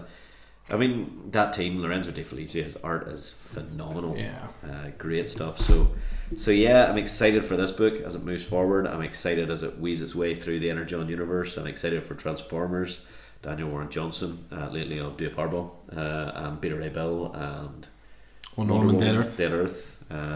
So, what were your feelings on this? You're not as big a Transformers or G.I. Joe guy as I would be. I'm not, but I'm a bigger Daniel Warren Johnson fan. Yeah, I mean, I really, really enjoyed it because the story was strong without the Transformers link. Anything Kirkman writes, we're going to jump on. Whether it's Firepower, whether it's Die, whether it's Walking Dead.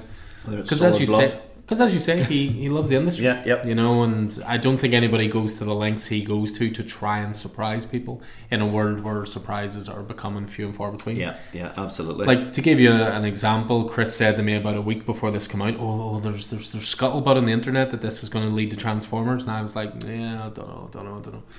Chris messaged me on the Sunday night. Obviously we got our deliveries on a Monday, and he said, just so you know, it's on the message boards, people have been getting spoiler posters for what Void Rivals is. Don't look at the posters when you get your delivery, you want to keep it spoiler free. And there was actually a big Transformers poster in my delivery, right? Okay, which I think I gave to Roddy. Seems Roddy's getting everything these days. You got a Star Trek poster and no, nobody joking. Role playing poster. In fairness, Roddy did win the Enfield Gang Massacre poster, which I don't even know if he knows. No, he's in he's too busy loving it up. Yeah, absolutely. But I mean, it was just just great stuff. But no, to bring it back to that sort of surprising element, obviously you were 3-4 weeks behind by the time you read it, and not that I know you would search out spoilers, but just I'm surprised you didn't overhear something in the store just in casual conversation, or someone letting something slip in the group chat or something. So I was really envious that you had actually managed to avoid it. Which was great. I read it just as a Kirkman and Felici book, which is the best way to read it. 100%. And just excited for what's to come. And it was so funny. I was telling you earlier on about board game afternoons that we've been having. And we were playing, myself and Stuart and Roddy were round a couple of weeks ago. And I went, Roddy, have you read Void Rivals? And he was like, yes. And I were like, Stuart, have you read Void Rivals? And he was like, no. So I went up and got the issue. I went, just you sit there quietly for 10 minutes and read that. And he was like, oh, I know that sound. It was very, very cool. Very cool. So award for biggest comic book surprise of the year so far goes once again to Robert Kirkman. Yeah, Void Rivals, it's 3 issues deep at the moment, and as Keith said, it's kicking off that Inner John universe, which will then link to Transformers and G.I. Joe. So there's been a few more wee things in Void Rivals as well. I haven't read number 3 yet, but I've read number 2. Yeah, I've read 2 and 3, but there's already links to other lines as well, so it's pretty cool stuff. I'll certainly look forward to issue 3 on my small pile to be read this week. Moving on to my last pick from June. I've already had a DC pick, I've already had an indie pick, so it only made perfect symmetrical sense to have a Marvel pick, and that pick is Ultimate Invasion number 1. Nice 56 pager, written by Jonathan Hickman, art by Brian Hitch. Now, we spoke about this a little bit before, but just to sort of reiterate, I mean, the Ultimate Universe, it's something I missed the first time around. You know, this idea you could update all of the origins of classic Marvel by having their origins take place in the modern day as opposed to the 1960s was revolutionary at the time, and I think it provided a level of freshness that Marvel arguably needed at the time as well. And you know, the idea had always intrigued me, so you know, as soon as I saw the Ultimate Spider-Man was going to start hitting the omnibus format, I knew I had my way in. I mean, everyone talks about that run. Brian Michael Bendis, Mark Bagley, and so far there have been 2 volumes covering almost 80 issues. Yeah. And I devoured both of them upon their release. Then I moved on to the Ultimates Omnibus, and wow, do Marvel Studios owe Mark Miller and Brian Hitch some royalties.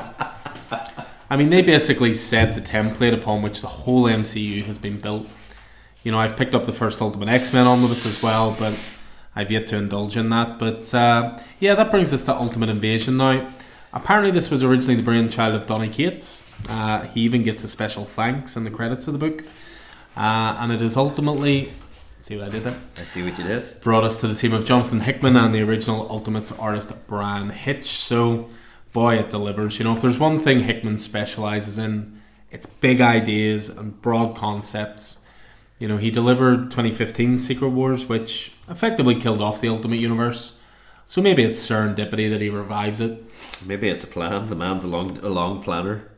Well, as I say, the whole idea is that Donny Cates was the one who pushed this, and if you think about how the character of the Maker was so heavily utilised in his Venom run, for example. Yeah, I mean, that's when the Maker sort of reappeared and was and exited. But in no uncertain terms, this is a Hickman story.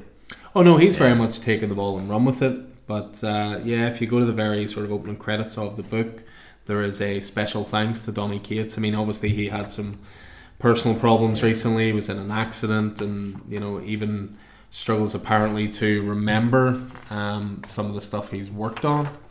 But let me see here. We're just cycling through so that Keith can see this special thanks to Donny Cates, because I confirmed it was here today. It was on one of there we go. Specialized. Okay, cool. So yes, I'm gonna say I'm glad that it's Hickman writing it.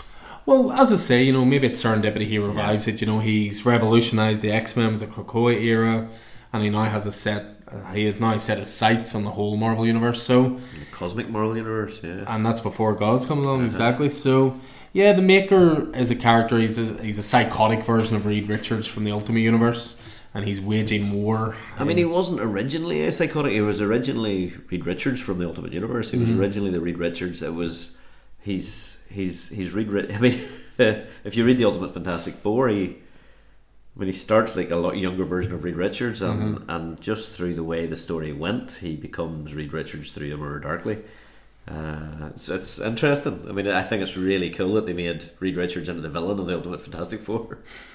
Well, I mean, a great bulk of the start of this book, it's spent showing how he's been kept secluded, under arrest and hidden from the world, and how he breaks free from those chains. I mean, he does it in a really smart, twisted and gruesome way, which is really interesting, because obviously Reed Richards is always, the smartest man in the world. Yep.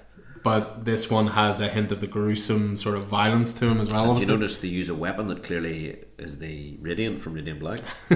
I was thinking more of Interstellar.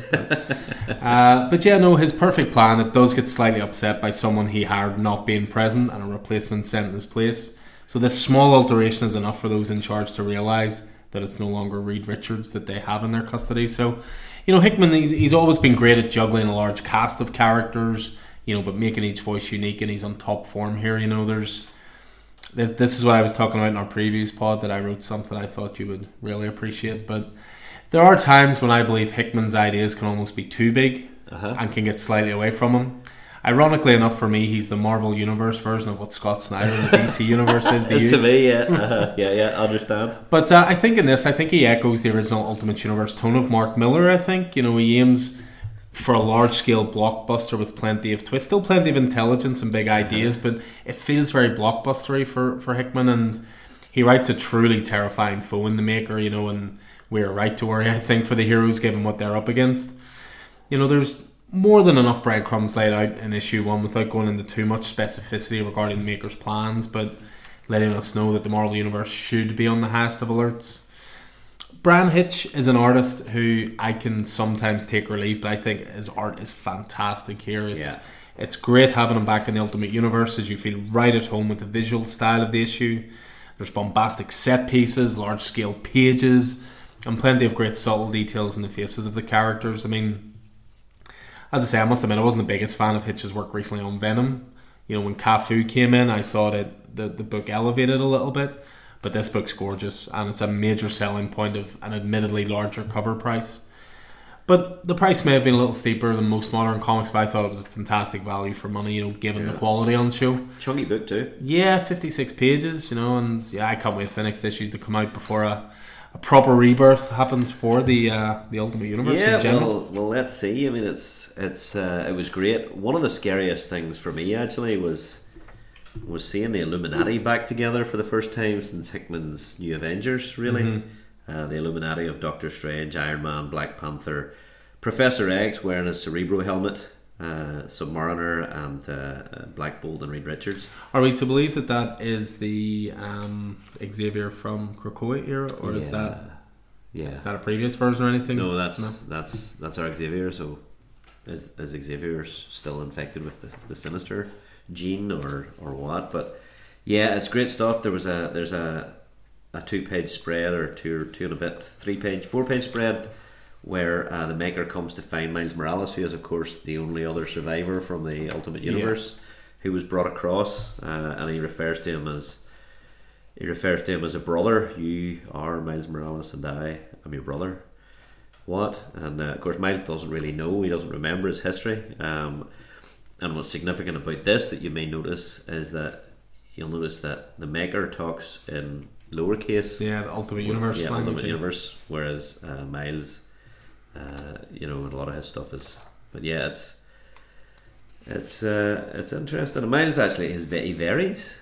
No, he doesn't. No, he's all uppercase. So yeah, he leaves him a card. So that exchange, I was waiting to see what would happen there, because Hickman made a big deal about Miles Morales being brought over into the main universe and his family. So yeah, I'm really interested to see what's going to happen. I mean, the Illuminati go at it with the Maker and are foiled by him, and then and he gathers up a Krakoan gate and a whole lot of different bits and pieces that are significant. And then the epilogue is kind of interesting, with Peter and Gwen at the the display at the Osborne Industries, or what we assume to be Osborne Industries, and the Maker taking the place of Norman Osborn. It's really interesting stuff. And preventing Peter from being bitten. Preventing Peter from becoming Spider-Man, and therefore taking one more piece off the board. It's great. I mean, it's Hickman. It's going to involve multiple universes. It's going to involve the multiverse. I'm really looking forward to seeing where this goes. Really looking forward to it. So that pretty much finishes me off for June with my third pick. One Marvel, one DC, one Indie.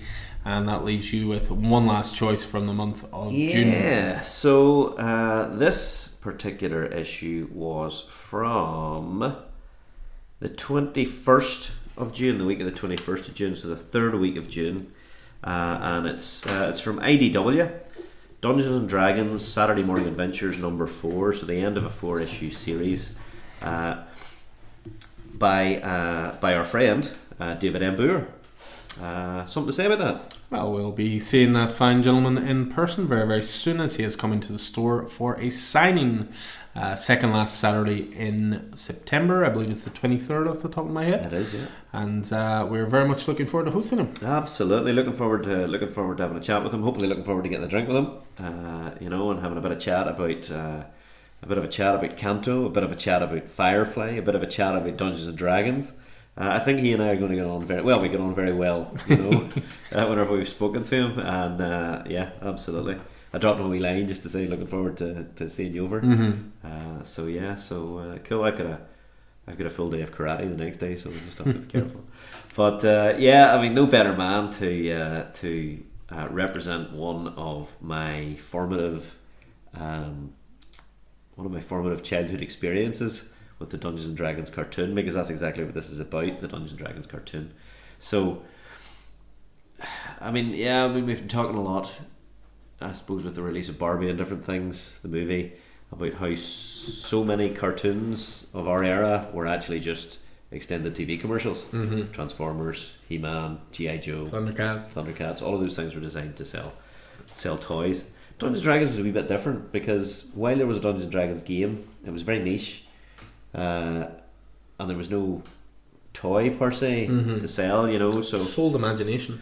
It sold imagination, that. And if you're not familiar, in the early 1980s, 6 kids, Hank, Eric, Diana, Presto, Sheila and Bobby, were magically transported to the world of Dungeons and Dragons. Equipped with powerful weapons by the mysterious Dungeon Master, they quest across the Forgotten Realms, searching for a way home. With this party split inside a dungeon by the reveal that not everyone is sure about returning home, Eric and Diana fight to reunite their team both physically and emotionally. Helped by Philona, a girl with powerful magic and a mysterious past, they free their friends from the manipulative imposter Philona, who is actually the villain Venger, determined to take their weapons for himself. So, I mean, it's a 4-issue series. The reason I chose the last issue is because it allowed me to sum up the whole lot. And it's just, I mean, were you familiar with the Dungeons and Dragons series, TV series? I've got the entire box set on the of course you do. DVD. Physical media for the win again. So yeah, I mean, George Kabadai is the artist on it, and he just does a great job. He does a great job of representing the characters that I know and love in comic form, and those things. It's a slightly more weird to say it because it's a cartoon, but it's a slightly more cartoony version of those characters. But Venger looks right, and Hank looks right, and Presto looks right, and their magical weapons looks right. And what David has done is I feel like he has taken. I mean, because a cartoon's a cartoon. It's a 25-minute episode, and it hits all the tropes. It hits certain things. There's Venger, the great evil. Very often uses the dragon Tiamat is foiled by the dragon Tiamat. All he wants is to steal the kids' weapons in order that he can take over the realms. The idea that it's the Forgotten Realms, it was always called the Realms, but the idea that it's the Forgotten Realms, which is a specific Dungeons and Dragons game world, is kind of new. They've kind of segued that in, and it was, I don't know if you saw the Dungeons and Dragons movie, What Are Most Thieves? The most recent one, no. You should. I've been told it's very, really enjoy it, but it takes place in the Forgotten Realms, and these characters appear and cameo in it, which was great. So they're pretty big at the minute, pretty hot at the minute. But what David does is he manages to hit the tropes that they hit in every episode. Venger wanting to steal the weapons, usually using trickery to do so. In this case, he made himself an imposter of the magician Philona, the wee girl that they met, and he was the one holding her, or was he the one holding her hostage? You can't remember. But it hits all the tropes, but it also subverts them and it extends them. So he does more in these 4 issues than any single episode of the cartoon ever did, or in fact probably the whole series ever did, to expand their characters, because every episode they were trying to get home. Usually at the end of the episode they had an opportunity to get home, but they couldn't use it because they had to opt for the greater good. And by the time we come round to here, some of them aren't even sure they want to go home. They've been in this world as long as they were in their own world, and they're like, hold on, maybe we should just be content with the lives we have and realise that we're never going to get home. And Hank, who's the leader, is all, but no, we analyse Hank's reason for wanting to get home and why he feels that he has to be the one to lead them home, and it's just so cool. It's like an episode of Dungeons and Dragons but done better. And I mean, I'm not sure if David would thank me for saying that, because I'm quite sure he's as much a fan of this as I am. But he has done more with 4 issues than any particular episode did, and it just looks great doing it. The characterizations are phenomenally good, but also grown from what they were. So yeah, I mean, probably not. It's too much to say it's a fandom. I know you're not a Dungeons and Dragons player. You watch the series, but yeah, I don't think you read the book, did you? No. But yeah, it's such a beautiful looking book. I mean, you can see how everything pops beautifully. The line work is fantastic. The colours are fantastic. Everything works, and it's always the trick whenever you're looking at a licensed property like Firefly, like well, maybe to a lesser extent Aliens or Predator. You have to have the thing looking the way it's supposed to look, and the same way, and Star Trek's the same. You have to have the characters looking the way, because those people love those characters. They have to look the way they're supposed to look. So, and all of these characters look the way they're supposed to look. They don't look the same, but they look the way they're supposed to look. So that's really, really important. There's Unicorn that always stopped them from getting home. So yeah, it's just great stuff. I can't talk highly enough about it. 4 issues done in 4. I think they're doing some other Saturday morning adventure stuff in the same Yeah, there's been Teenage Mutant Ninja Turtles Saturday morning adventures, obviously based on the cartoon as well. So yeah, so it's really beautiful, really fantastic stuff. It says the end until the next adventure, and I really hope there's a next adventure. There's a couple of wee weird. I don't know if they're deliberate Easter eggs, but. Dungeon Master always disappears. He says something mysterious and slightly not informative at the start of every episode, sets them off on their adventure, and then appears at the end to congratulate them and give them something pointless. He does exactly the same here. He appears at the end because they had sent them off to get snacks, and he comes back with these spicy fried potatoes. Now they're a significant thing in the world of Dragonlance, which is another Dungeons and Dragons world. Spiced potatoes. I wonder, is that deliberate on David's part, or just accidental, or just a little Easter egg? Yeah, absolutely. So yeah, it's a really lovely book, really lovely 4-issue book. If you were a fan of the original Dungeons and Dragons, I would hope it's coming out in trade paperback. Yeah, I was looking it up there to see if it would have been out in time for the signing, but it's slated to come out end of October. So there will be a trade paperback from IDW collecting all 4 issues. So lovely. We're going to go from the month of June into the month of July, and we're going to go from something ridiculously wholesome to something ridiculously adult. Well, what did you think of July generally? July was, I think I spoke about it a wee bit in the intro, but basically my numbers were down just because Night Terrors came along, all the major DC titles were on hold, a few Marvel titles coming to an end. I expect my numbers to jump up significantly come September, October, as there's so many great number ones and new titles on the horizon I'm very much looking forward to. So, yeah, July, as I said before, 75 titles, and over half of them were indie, 41 issues. Yeah, absolutely. For me, I was ahead of you again by 9 this time. Fewer DC. I was on 11 DC, double your Marvel, 42. But it was coming up just behind you with 31 into your 41. So not too far behind then. Yeah, absolutely. It was a pretty good month overall. Was my feeling. Well, one thing I'll say with numbers coming slightly down is that there's still a real emphasis on quality there. I just think we're not afraid to trim the fat a little bit at the moment. Oh, 100%. If something doesn't grab us, there's always something else to read. So I think we're trimming a little bit. So although the numbers are going down, the quality levels sort of staying the same. I think it is. And I mean, the Star Trek stuff this month was really strong as we kicked high gear into Day of Blood. There was, we had the return of Once Upon a Time what did you call it? The End of the World. Once Upon a Time at the End of the World. Lord of the Jungle finished, which was Dan Jurgens. That was a phenomenal 6-issue mini. They can't call it Tarzan because of licensing reasons, but it is a perfect Tarzan story. It's absolutely great. I know you're not a fan of Tarzan necessarily, but I'm very happy to lend you those 6 issues. I think you'll really enjoy them. Mark Waid is really getting in on the DC stuff. Yeah, he's secretly taking over a corner of the DC universe between his World's Finest Teen Titans stuff, between his Batman Superman World's Finest stuff. And I've no problem with that. No, absolutely not. Wildcats is killing it at DC. Wildcats great. Yeah, I'm really enjoying Wildcats. We had a recent inclusion of Batman, which is always nice and Stephen Mooney's back on the Rocketeer with Den of Thieves on the pulpy side of stuff. So that was really, really good. Second issue of Void Rivals was class. Something That's Killing the Children. Some great stuff. 31. Yeah, that the storyline with the, what do you call her?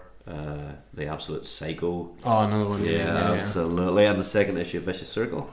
I haven't read it yet. It's still in my pile because it was a big silly size book. It was a big silly size book. It goes to the bottom of my pile. I mean, artistically, I would say that was the best book of the month. It didn't make it to my pulls, my picks, but artistically phenomenal. Ghost Rider really strong. Was that the issue where he goes to hell? Ghost Rider? Yeah, or was that 15? I might have been 15. Could have been. There was a great one-off issue where he basically had to go into hell, and the only thing I could think was I wish it had been like a 4-issue arc because lots to explore. Well, yeah, I mean, it's interesting because Johnny Blaze used to be the king of hell. Yeah, and he was that's how the original Howard Mackie Ghost Rider series ended with him as the king of hell. And Incredible Hulk, the new Incredible Hulk series, great stuff kicking along lovely. So Immortal Hulk feelings to that. And you know what? Of the supermassive universe stuff at the minute, Rogue Sun is where it's at. Like it's killing it. Yeah, I think it's pretty great. Though Radiant Black also cool the decision as to who will wield the Radiant. Yeah, I mean Radiant Black though, they're doing this thing now where there's going to be 2 issues for each issue. So a cover A and a cover B, and cover A is going to show if one of them's picked, it goes this way. If the other one's picked, it goes this way. But there's only like 4 or 5 pages difference in each issue. Yeah, they didn't tell us about it, right? And then the issue 26 arrived, and we were comped equal amounts of issues. So say I'd ordered 10, I was receiving 20, and I was like, why am I receiving this? I mean, because it comes off the fact there was an online poll. Yeah, for who should be the Radiant. You know? So for the next sort of 4 issues, they're doing like 2 branching issues. Oh yeah. Oh, that's annoying. Yeah, that's annoying. But when they collect it and trade, what they're going to do is it's going to be 25A and 25B, 26A, 26B, 27A, 27B, and then the next trade will be 29A, 26, etc. Oh, I mean, I like the idea. I like how they're playing with the format, but they gave us no forewarning for it though. It's not like it was solicited or anything, so it's been a little one that we've been trying to play catch up with people. So okay, all right, okay, fair enough. Anyway, here's what we'll do: you collect the A's, I'll collect the B's, and we'll swap. Okay, perfect. Perfect. But game in the system. But yeah, jumping into July, I mean, you know, with obviously having 41 indie titles, it's no surprise that 2 of my picks of the month are indie titles. Another one is actually a Marvel book. But I'm going to kick things off with something ridiculously adult, something that I know you're not actually reading, and something that out of all the issues we have on this lovely table in front of us, I don't have my issue in front of me because I was going to take it back into the store and put it in my collection. And I thought, you know, who would really enjoy this? Vicky would really like this. So it's currently sitting in her pile. It's to be read. Brona said to me the other day, she goes, you're not leaving like issues that you think I might like anymore. And I was like, well, that's because they sit beside your bed and you don't read them. And so she was like, well, I mean, if they were there, I could read them. And so she was asking for The Last Witch, you know, Conor McCreary's Last Witch. Must get in touch with Conor again, actually. And also the Me That You Love in the Dark. Yeah. Looking back, so yeah, I went, well, I've got a couple other things there that you might be interested in. So read those first. Yeah. And there's a whole room in there of comics. I'll recommend where to go. But yeah, the title I'm kicking off that really left an impression on me for July was The Ribbon Queen #1. So this is an AWA Studios title. It's written by Garth Ennis and art by Jason Burrows, so frequent collaborators. So as I say, written by Ennis, art by Burrows, covers by Declan Shelby, horror genre and published at AWA Studios. Sometimes you just read the previews book and it's like a title is aimed squarely at you. And this is up there with the best number ones of the year for me. Okay. So what we have here, it's a title featuring police corruption, ancient powers that are bigger than all of us, and a great mystery story to boot. The main character we follow is Detective Amy's son, who's a clean cop in a corrupt precinct, who is not afraid to expose those who think they are above the law. It makes her about as popular within the precinct as you might expect, but as she investigates corrupt cops, she follows some breadcrumbs that lead her into the world of the supernatural and ancient evil that is awoken to punish the guilty. You know, Ennis is no stranger to either the cop genre or the supernatural, so of course he is a master at marrying the two together and creating a suspenseful tale that keeps you turning the page. He's created a great cast of characters here, you know, some good, some bad, but all adding something different to the story, and he knows how to pace and execute a good scare through page turns and suspenseful moments. As I said before, Jason Burrows, long-time collaborator of Ennis, you know, they worked on Punisher together. I think they worked on some Avatar titles together as well. So you know their styles are going to mesh together perfectly. Burrows is your type of artist. Clean lines. Yes. Clean lines everywhere. Which results in great-looking characters in the real world, but also reflecting that something evil just lurks underneath. His style is also further elevated by Dan Brown, who does the colours. You know, there's a different mood on almost every single page, you know. Similar to how we were talking there about Night Fever, different coloured panels leaving different impressions on you. Very similar sort of use here. And it's a creative team with a level of craftsmanship that's just to be admired, and you know they're firing on all cylinders here. But the reason it was elevated to a higher number one, such a high level for me, is that you know Ennis is writing about something deeper than it first appears here. You know there are ideas of revenge and retribution throughout the book, but how far is too far? You know, if something supernatural occurs and punishes the guilty, do even they deserve that level of violence that they receive? You know, there's a specific example in the book. There's one cop who became obsessed with a survivor from a murder scene. Mm-hmm. He would follow her everywhere, try to force himself upon her, or you know, get her to thank him for all the time for saving her, even though he didn't really. He was part of a task force that saved her. But suffice to say, he does not get on with Detective's son and is clearly unhinged. But does he deserve what happens to him in the book? You know, there's a couple of pages before the end, there's a punishment he receives, and it's very extreme. You know, are we as readers complicit in wishing harm on this character only to then be repulsed by what happens to him? You know, there's some interesting sort of ethical questions being raised here as well, which is interesting. But yeah, it's always a great feat for any book to hook you instantly, and you know, the world they create, it feels lived in, it feels a bit grimy, a bit dirty. And that's what Ennis and Burrows have created here. You know, the writing's strong. Here's another one of your favourite phrases. The world building is great. And yeah, the comic looks amazing. You know, this is one that'll stay with you from some time. And once again, AWF presented us with another great genre title. So it's going to be 8 issues in total. Deck's doing covers for all of them as well. Yeah, highly recommend it. I'll happily throw you my number one if and when that sounds Vicky reads it. That sounds phenomenal. Yeah. So yeah, I think you'd enjoy it. So yeah, that's the Ribbon Queen number 1 from Garth Ennis and Jason Burrows. So what did you kick July off with? I can kick July off with nothing else other than X-Men Hellfire Gala. Speaking of Declan Shelby. Oh, I'm speaking of Declan Shelby, who is not involved with the creation of the issue, but does appear in the issue. So as we now know, the Hellfire Gala is an annual event in the world of X-Men, shepherded by Jerry Dugan. The first year, you know, shepherded in the new X-Men team, and you know, had the introduction of Krakoa. The second year had the the planet size, the terraforming of Mars,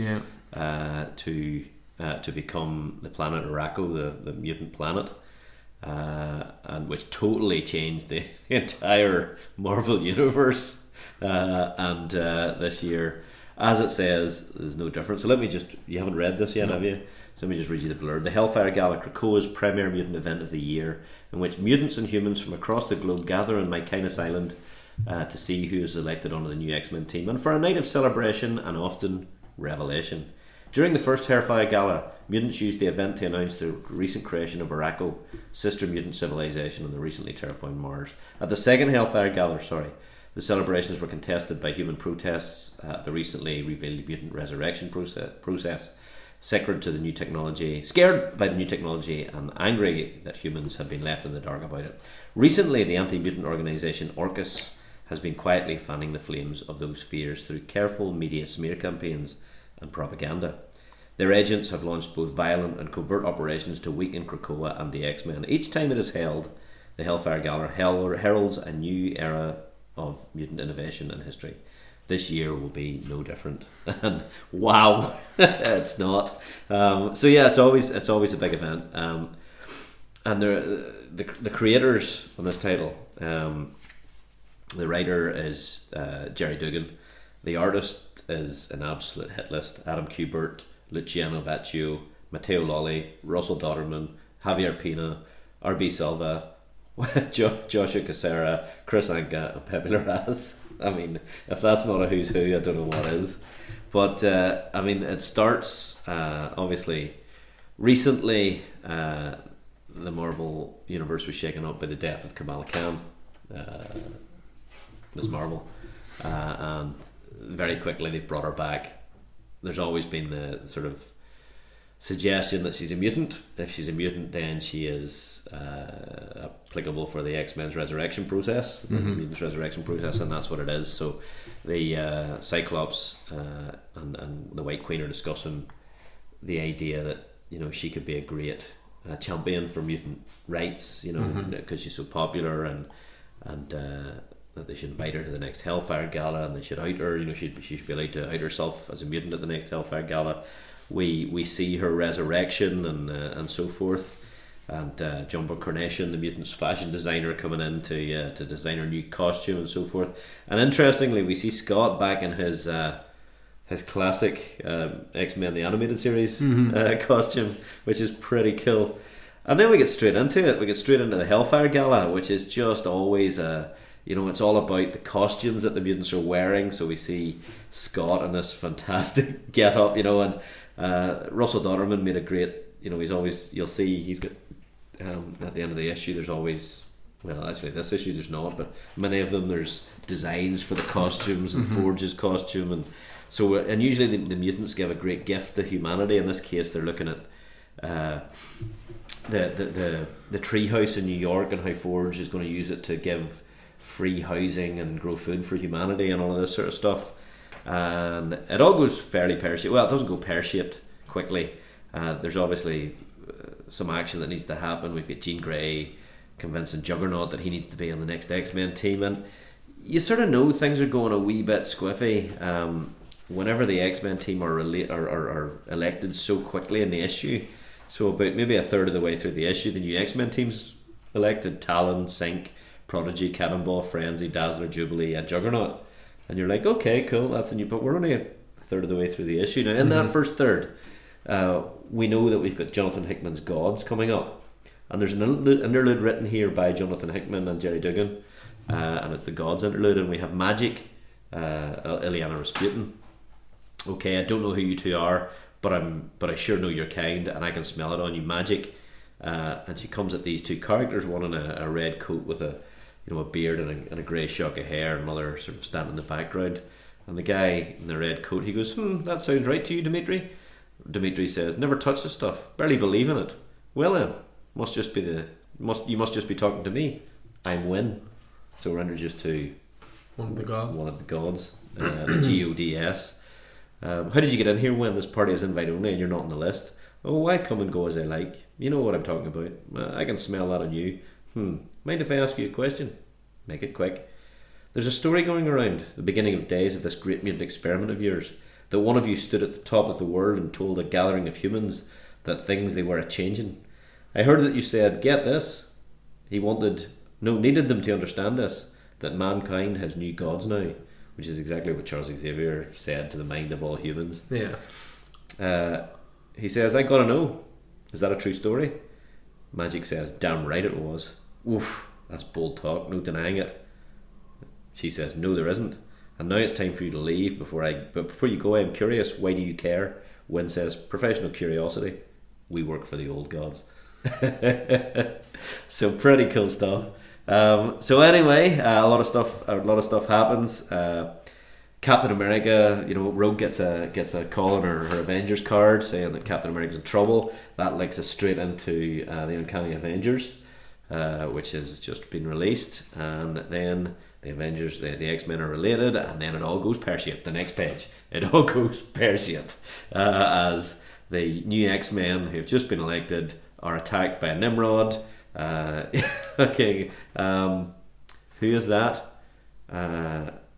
Frenzy's head explodes. Jubilee is stomped on and killed. Juggernaut's knocked flying. Dazzler's ripped apart. Cannonball's legs are there and his body's over there. it just all goes very bad very quick as Orcus, the human rights group, launch their attack on Krakoa with Nimrod. Iceman goes down. He's melted. Iceman's an Omega mutant. He's known as Omega 2. He's the second most powerful mutant and living mutant. Jean Grey being the most powerful, and it's a knockdown drag out fight. Over the last few weeks, you may have seen it in Iron Man. That Orcus have co-opted Tony Stark's technology, and are creating these giant Iron Man Sentinels. So they now attack our Krakoa, and meanwhile there's a propaganda war going on. So you may be aware that in the Krakoa era, the mutants have given humans all these medications that extend life, cure illness. Yeah, exactly, all of that sort of stuff. And Orcus have what do you call it? They've poisoned these medicines, and it makes it look like the mutants have deliberately poisoned humans. So it all just goes wrong on all fronts. The marketing front, and Moira's in there as well, who through oh god, what was that? I can't even remember what the story was. What was the X story that was? It was the middle of the Many Lives. No, it was something. X of Swords. Nope, the other one. Before Fall of X, after Part of X, it was Inferno. She obviously was revealed to be a bad person. So effectively, Charles is manipulated into mentally compelling all of the mutants to go through the gates and leave Earth. On the order of Orcus, and the only ones that can stay behind are the mutants that have Charles's training to resist his own mental commands. So some of the original X-Men, the more powerful mutants, and Firestar, who is now going to be compelled to join Orcus as a spy, which is just heartbreaking stuff.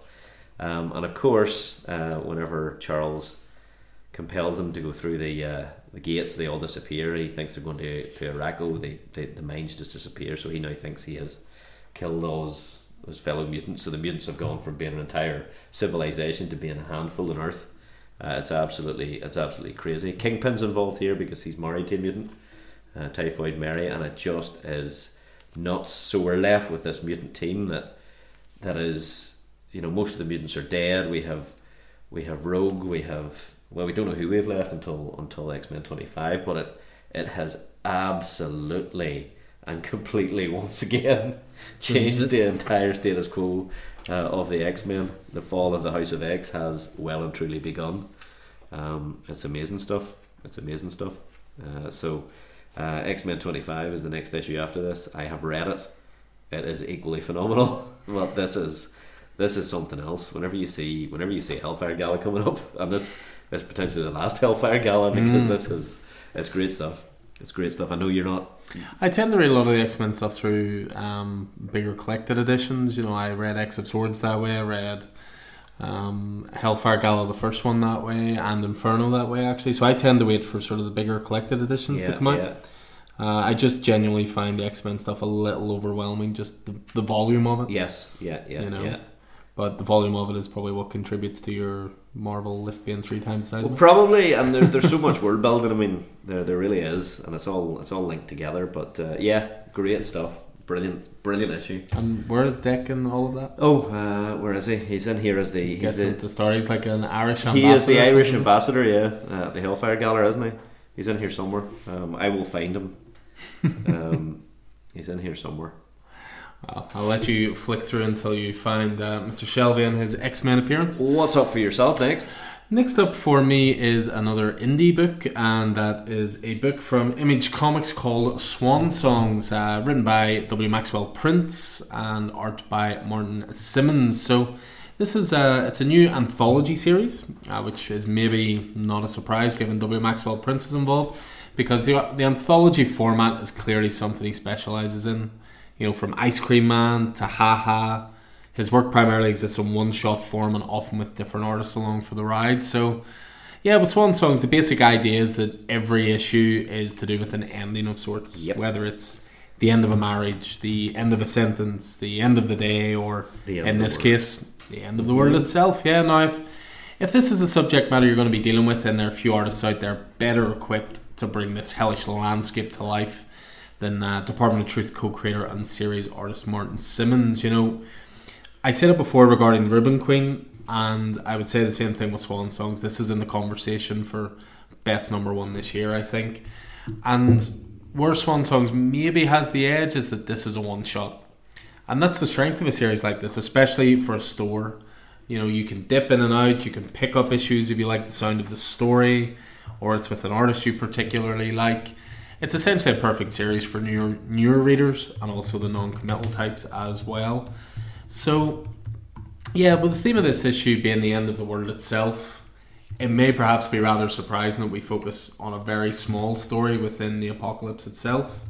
That of Brian, who is caring for a sick mother as the atomic clock counts down to 0. So the story is very sincere end of the world story rather than a cynical end of the world story, as Brian is determined to get one last issue of his mother's favourite gardening magazine before everything ends. You know, this allows the scale of the end of the world to be briefly glimpsed as Brian, he makes his way through the war-torn streets as society collapses in the face of its demise. You know, the artwork is particularly horrifying as he's going through the streets. You know, you see religious zealots, you see people who have joined gangs, you see rioting, you see people on drugs because that's how they're dealing with it. You know, you see all these different things, to the point where there's even a little kid who's attacked and Brian saves them, and then the little kid stabs him and like steals his stuff off him. It's a real glimpse into humanity and what would happen if this kind of thing, you know, was to occur. In a very small way. In a very small way, as I say, yeah. So, you know, we're constantly reminded throughout the book as well. There's a countdown on every other page, and even those are very well done in terms of the art. Like sometimes it might be a number reflected in someone's eyes, 17. It might be you know, TV screens in the background.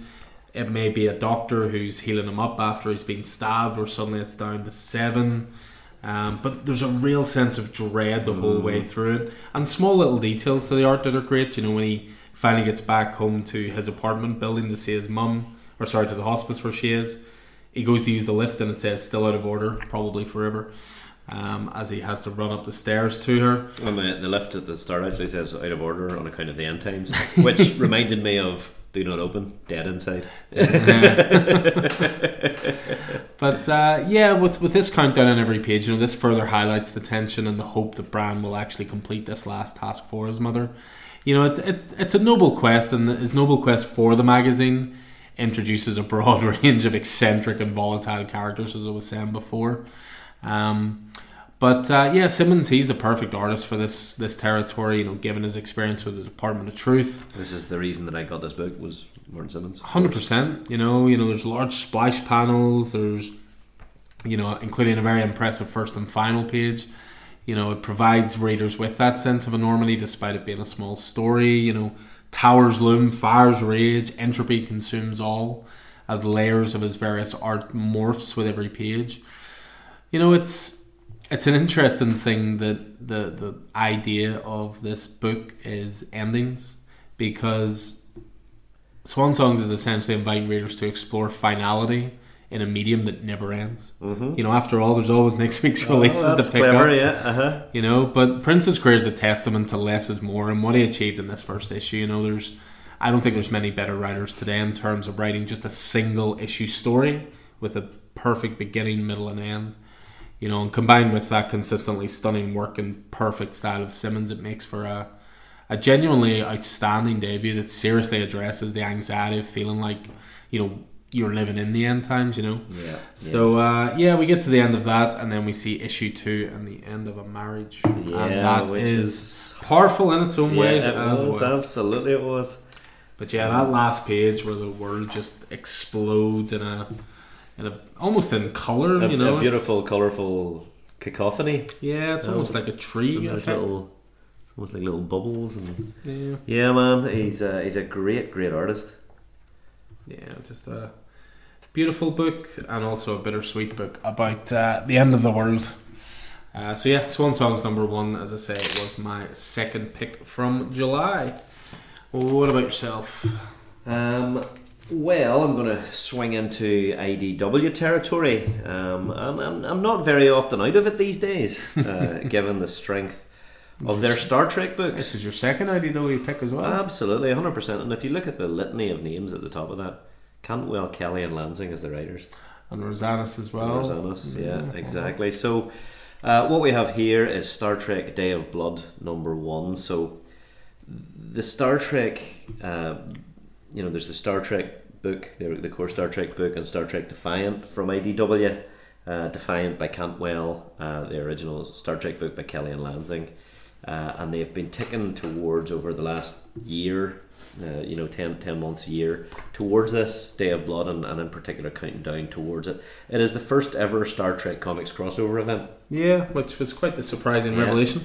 And this is the alpha issue, so the it'll be going through Day of Blood, and then Defiant 6, Star Trek 11, Defiant 7, Star Trek 12. So it's 5 issues. They're not mucking about. It's lead. Yeah.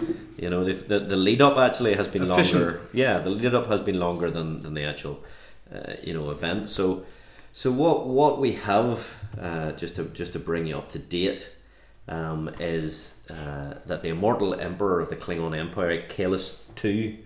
So Kahless was the god of the Klingons. Like, he was, well, not the god. He was the Emperor Kahless. He was in all their stories and he was their hero, you know, and thousands of years ago. And during Star Trek: The Next Generation, the Klingons were in such a bad state that Worf was part of a plot to clone Kahless from the blood on a sword, and put him in place as the Emperor of the Klingon Empire in order to bring the Klingon Empire back together. But that has not gone well.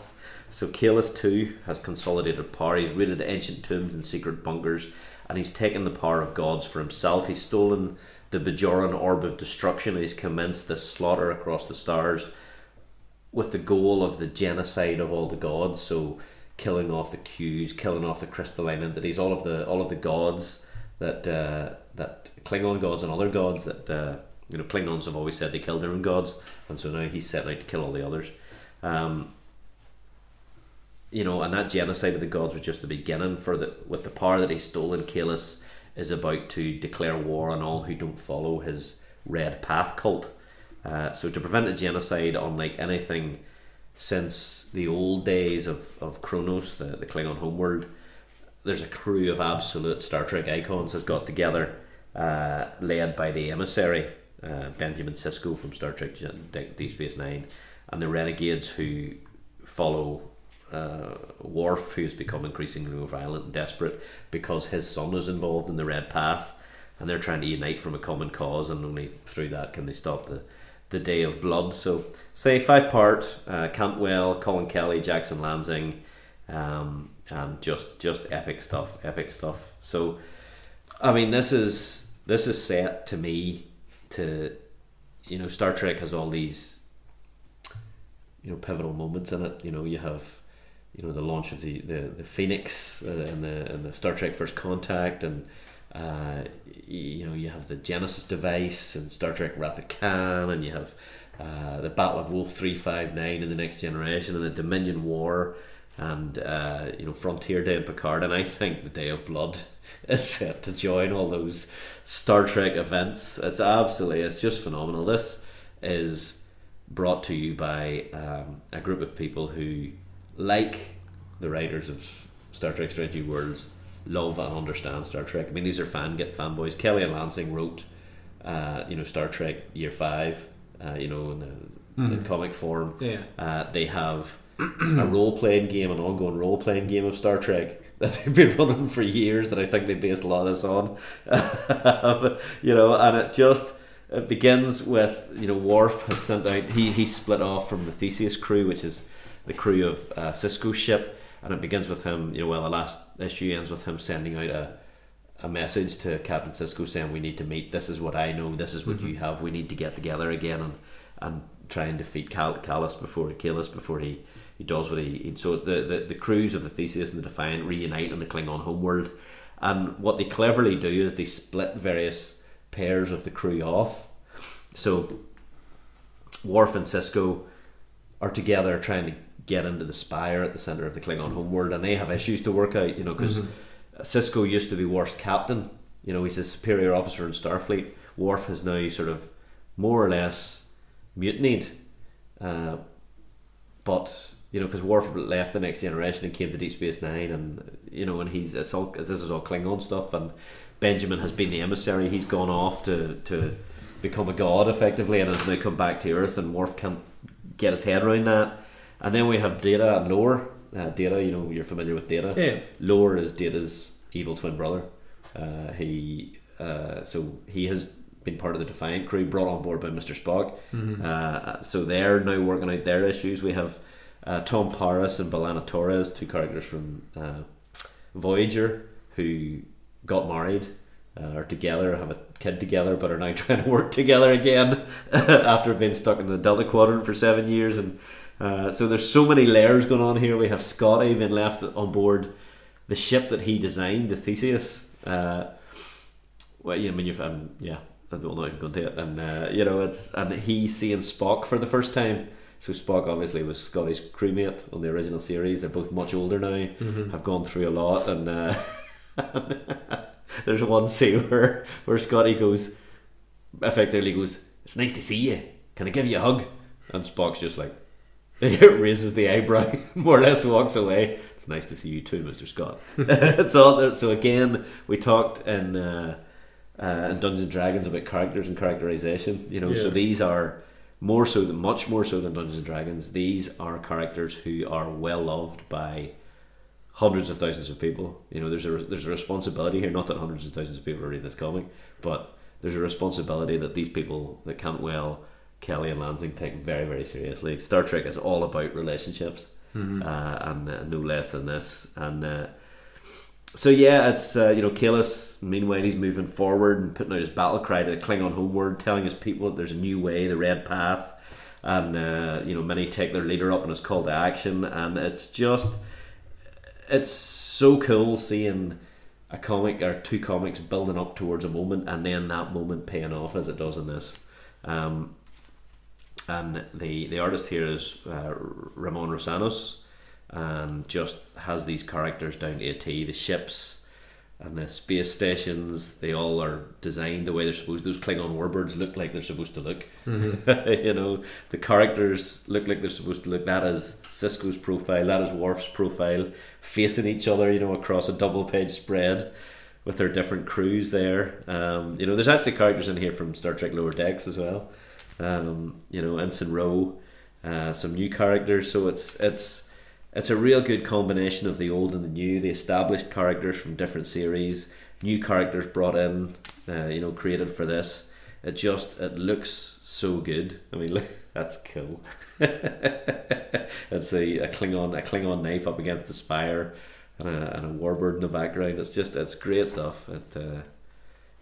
So very, very good. And of course the issue ends with Worf and Sisko trying to put their differences aside because there's a job to do. Very, very good stuff.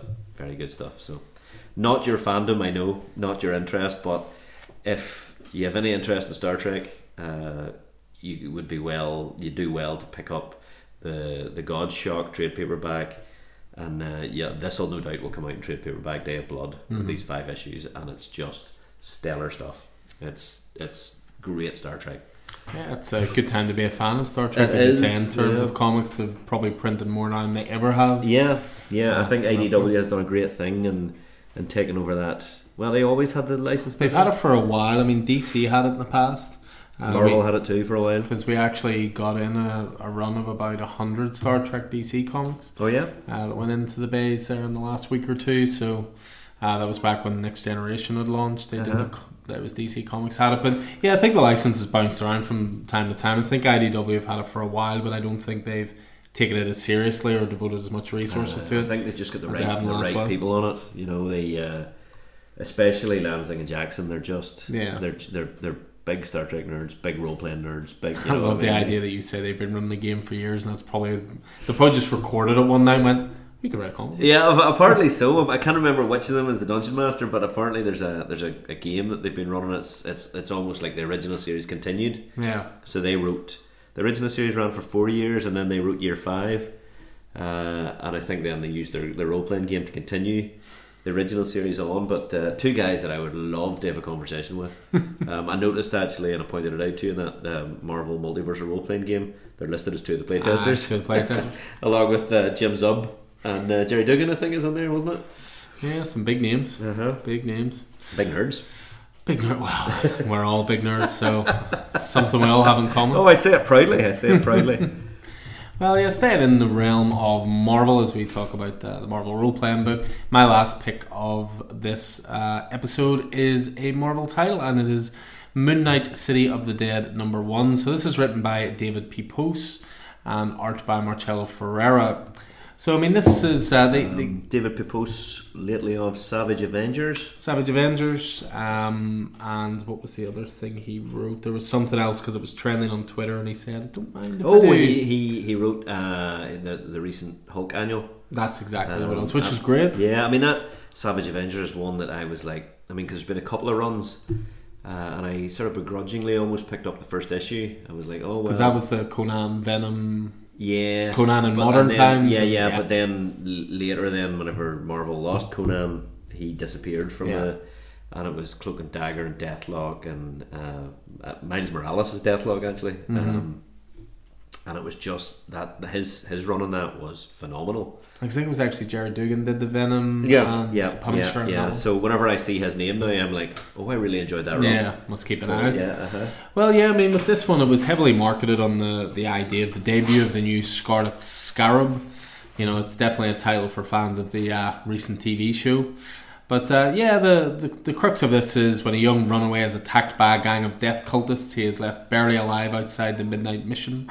But Mark Spector made a vow long ago to defend the travellers of the night, and as long as a spark of life remains, his mission isn't over yet. Follow Moon Knight on his most harrowing adventure yet, as the Fist of Khonshu journeys far beyond the land of the living and battles across the mind-bending underworld known as the City of the Dead. I mean, Moon Knight City of the Dead, #1, it serves as an interlude to the main Moon Knight series, which continues to be one of Marvel's best comics. You know, it takes place sometime roughly after issue 19. And that issue had featured a twist on existing Moon Knight lore with Khonshu's ability to resurrect avatars gone due to his imprisonment. But Mark is continuing to perfect the Knight's travels and, you know, this time taking a young kid under the Midnight Mission's creed. You know, the kid is targeted by a death cult called the Sons of the Jackal that worships Anubis, the Egyptian god of death.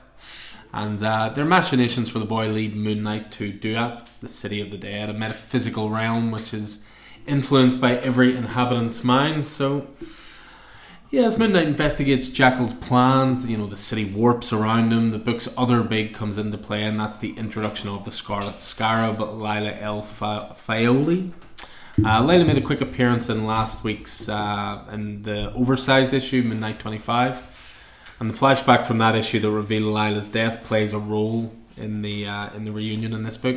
But there's so much still to be revealed in the City of the Dead illusionary elements. The reveal is it's a fascinating hook that ties both the titles past, present and future. It sets it up really, really well for future issues. But the most important and the most impressive thing about this is that P-Pose's script, it immediately aligns with the main Moon Knight title. You know, it captures the guilt-ridden but forward-focused spectre that has been established and well utilised in Jed MacKay's run. The opening bit of the issue is Moon Knight in his element. You know, he's hunting criminals, protecting the innocent in the streets of New York. And, you know, P-Pose, he gives confidence to the plot as he tackles the quintessential aspect of the Moon-themed vigilante. I thought this opening issue was excellent. It's very much its own thing, but it also feels cohesive with that main Moon Knight title. And I think that's so important. The writing captures that tone, the voice of the flagship book, but the appearance of Hunter's Moon. The Hunter's Moon, exactly. Another Dr. character Valier, introduced through the main Moon Knight. But yeah, there's a new energy to this book thanks to the overtly supernatural premise of traveling to the afterlife. Whereas the main Moon Knight title is very much a ground level vigilante title, I think. The book's colouring picks up on that hook. It delivers two distinct palettes, falling in line with the established hues and the exceeding expectations in the back half. So yeah, the art's great. It packs a punch. There's kinetic action. There's weight to the action and emotion as the world shifts around the characters. It makes for an excellent showcase of the strong pairing of gritty street level action and high concept mythical elements. If you're on the main Moon Knight book, you'll definitely want to pick this up, but if you're not reading it, you could still check this out. It's a really cool exploration of the character and the elements that intersect to make Moon Knight a really unique character in the fabric of the Marvel Universe. And of course, this being a number one, and of course us being slaves to it, ours is a Scotty Young variant. So it is. Yours is very different from mine. Well, I don't know. I think there's a moon on it. Yes, there's a moon on it. Marcelo Ferreira's art is phenomenal. It's different from that in the core book. Yeah. But yeah, I think whenever the crescent blades embed themselves in that son of the Jackal's arm there, that looks painful. But very visceral art. Yeah, very visceral. There's a wee sniff of Sienkiewicz about it as well. Mm-hmm. The sort of the twisted way that Moon Knight is portrayed, especially around that right hand side of the bottom whenever he leaps in. But it's cool stuff, as I say. The colour. So Moon Knight is really effervescent. There's a blueness around him, around the pure white that is where it's supposed to be. But I think this walks the line between the TV show and the comic very very well. I think this exists exactly in that place right between, because in that little sweet spot. We have the likes of Hunter's Moon and so forth from the comic book, but then the traveling. The travelling into the city of the dead, there's some elements there, so obviously we can see that it's classic Egyptian, but the weighing your heart against the, on the scales. And the vast desert, where, what do you call him, Mark Spector disappeared, and then you've got, later on in the issue, you've got Amut appearing, the Devourer, which was Amut, was the god that your man was trying to resurrect in the TV series, I think.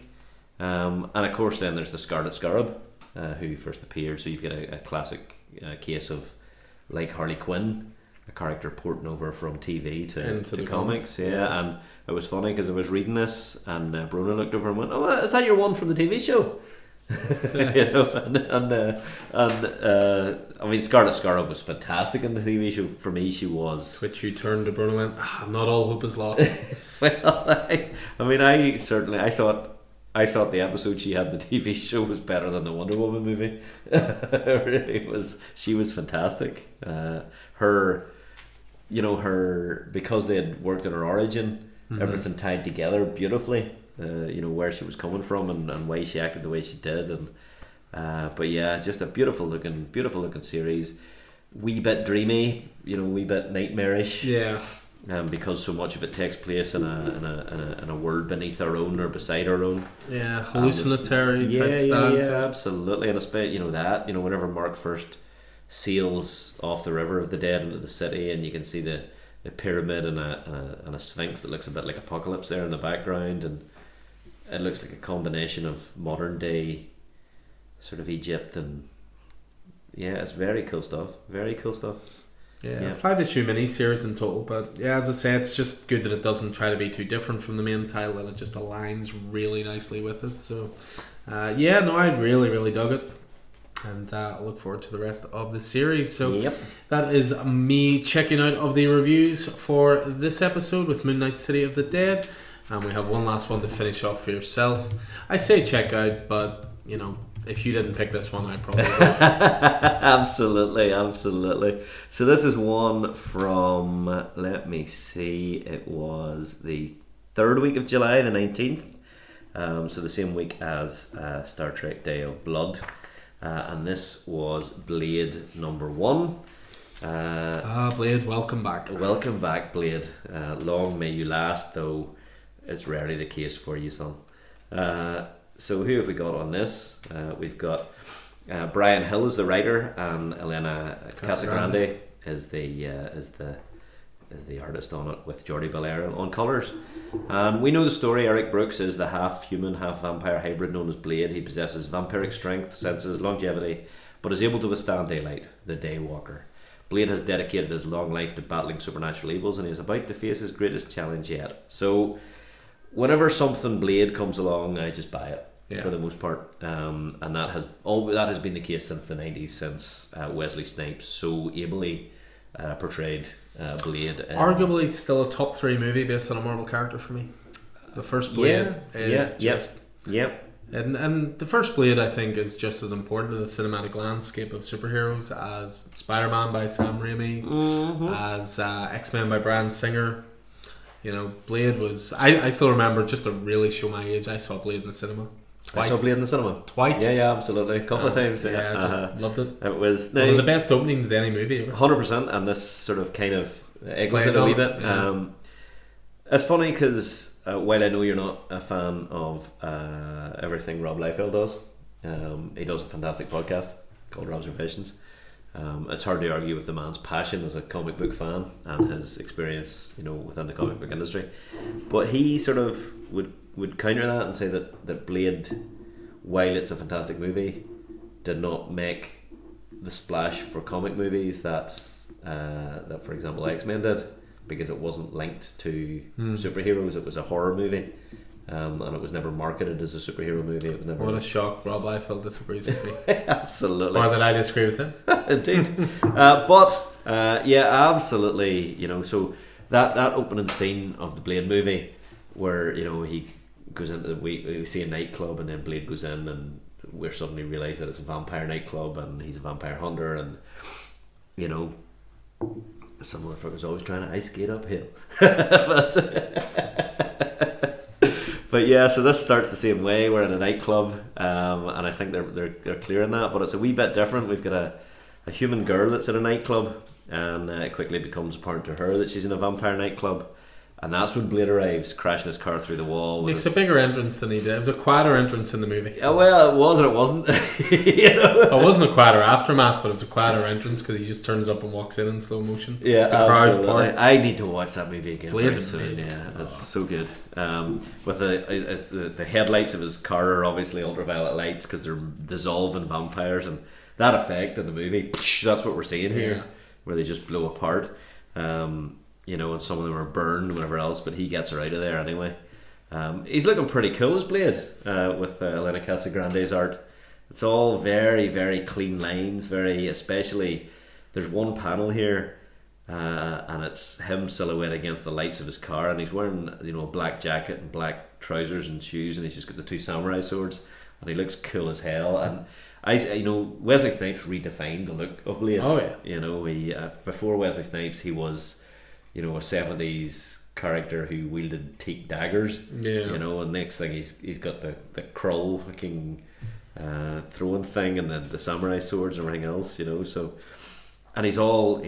I mean, Blade's story has been cool. He's been an Avenger. He was the sheriff of Chernobyl, which is now the vampire landscape. So this is separate from that. This is we don't know what Blade's story has been since then. But either way, he's looking for this girl, and he's cutting his way through vampires to get there. Like a knight in shining armor, he takes her away on his steed, and then we flash back to see what's going on, and Blade is summoned by it looks like a werewolf. I think Werewolf Nation has a friend in Blade, don't we? So this contact, Tanaka, summons him, says you need to protect this girl. You need to find her, protect her. Blade doesn't trust what's going on here. And it looks like he's going to be screwed over. And then Blade takes her back to his his HQ, whatever. He's trying to protect her, and this big dude in an old samurai mask, arrives and levels Blade. Like he goes through him, and it's not looking good. He's got this fiery sword, and it's not a fair fight. This guy's clearly after the girl, and then at one point, about 2/3 of the way through the issue, it all turns a corner. And the old rope-a-dope. Yeah, the old rope-a-dope, as you say, and suddenly she's looking like much more powerful than she is. Dana, this girl is called, and it turns out that she's the big bad. She hasn't felt as good in 5,000 years. Blade has just helped her eliminate the one person that could have taken her down. And it's not looking good. Blade chops her head off. She picks up her head and goes, let's not be vulgar. Yeah, exactly. And the issue ends with Blade down. You'll heal, you always do. Find me if you want. I'd like to hear you scream again. So it's cool stuff, and it ends with this pretty horrible. She takes her sword as she walks out onto Blade's grass. She takes her sword and slits herself down the centre. Bisects the skin on her face, and then just rips it off. To reveal the musculature beneath. And away she goes as some sort of her shadow then engulfs her and becomes a costume. It's kind of a cool effect, isn't it? Yeah. The shadow, and then the shadow just flows around her and just wisps into the night sky. Yeah, absolutely. I mean, whenever you think about that, I mean, if they could easily do that effect in a movie, and it would just look cool as hell. And then we're 12 days later, 13 days later in the Khmer Rouge in the Kermadon Mountains. And we have Blade. He's hung up. He's being tortured, and obviously some folks have been training to take down this big bad, and they're looking for Blade to help, but they don't necessarily agree. But yeah, the first issue was just stunning. It was as close as we've got to the Blade movie, I think, in a long time. Yeah. What did you think? I mean, I love the turnaround in the story, especially. I didn't see it coming. With with being sent to protect someone, and then it just turns out, she actually needed to manipulate him to, as you say, to take out the one person who could maybe take her down. The art was great the whole way through it. It was action packed. It was visceral. It was, as you say, that really, like, Marvel hasn't shied away from some more adult storytelling recently. I'm surprised they haven't brought back like the Marvel Knights imprint, or they did for Max. the 20th anniversary. Well, it was like a wee mini series, but you know what I mean. They did MK20, I think it was, but you could easily create a label that had Ghost Rider, Blade, Moon Knight, Wolverine currently. Well, you could easily put all these under the one banner, because they're not afraid of some adult storytelling. No. As you say, whether it's the effect of a severed head talking and laughing as he thinks he's got the upper hand, or her slitting her entire body to reveal sort of a bloody skeleton almost. But wonderful first issue. And again, it's the kind of stuff I like in the Marvel universe that's maybe slightly off center, slightly away from all the traditional superhero stuff. Brilliant first issue. Yeah, I mean, you say that, but I mean, yes, Blade is definitely a wee bit left of the superhero stuff. I mean, so much of the stuff that we've looked at tonight has not been superhero stuff, really. Between the two of us. Yeah. There's some fantasy stuff in there. There's some end of stuff. There's some sci-fi stuff, and an issue of Batman, of course. Yeah, that's superhero stuff right there. So yeah, that's good.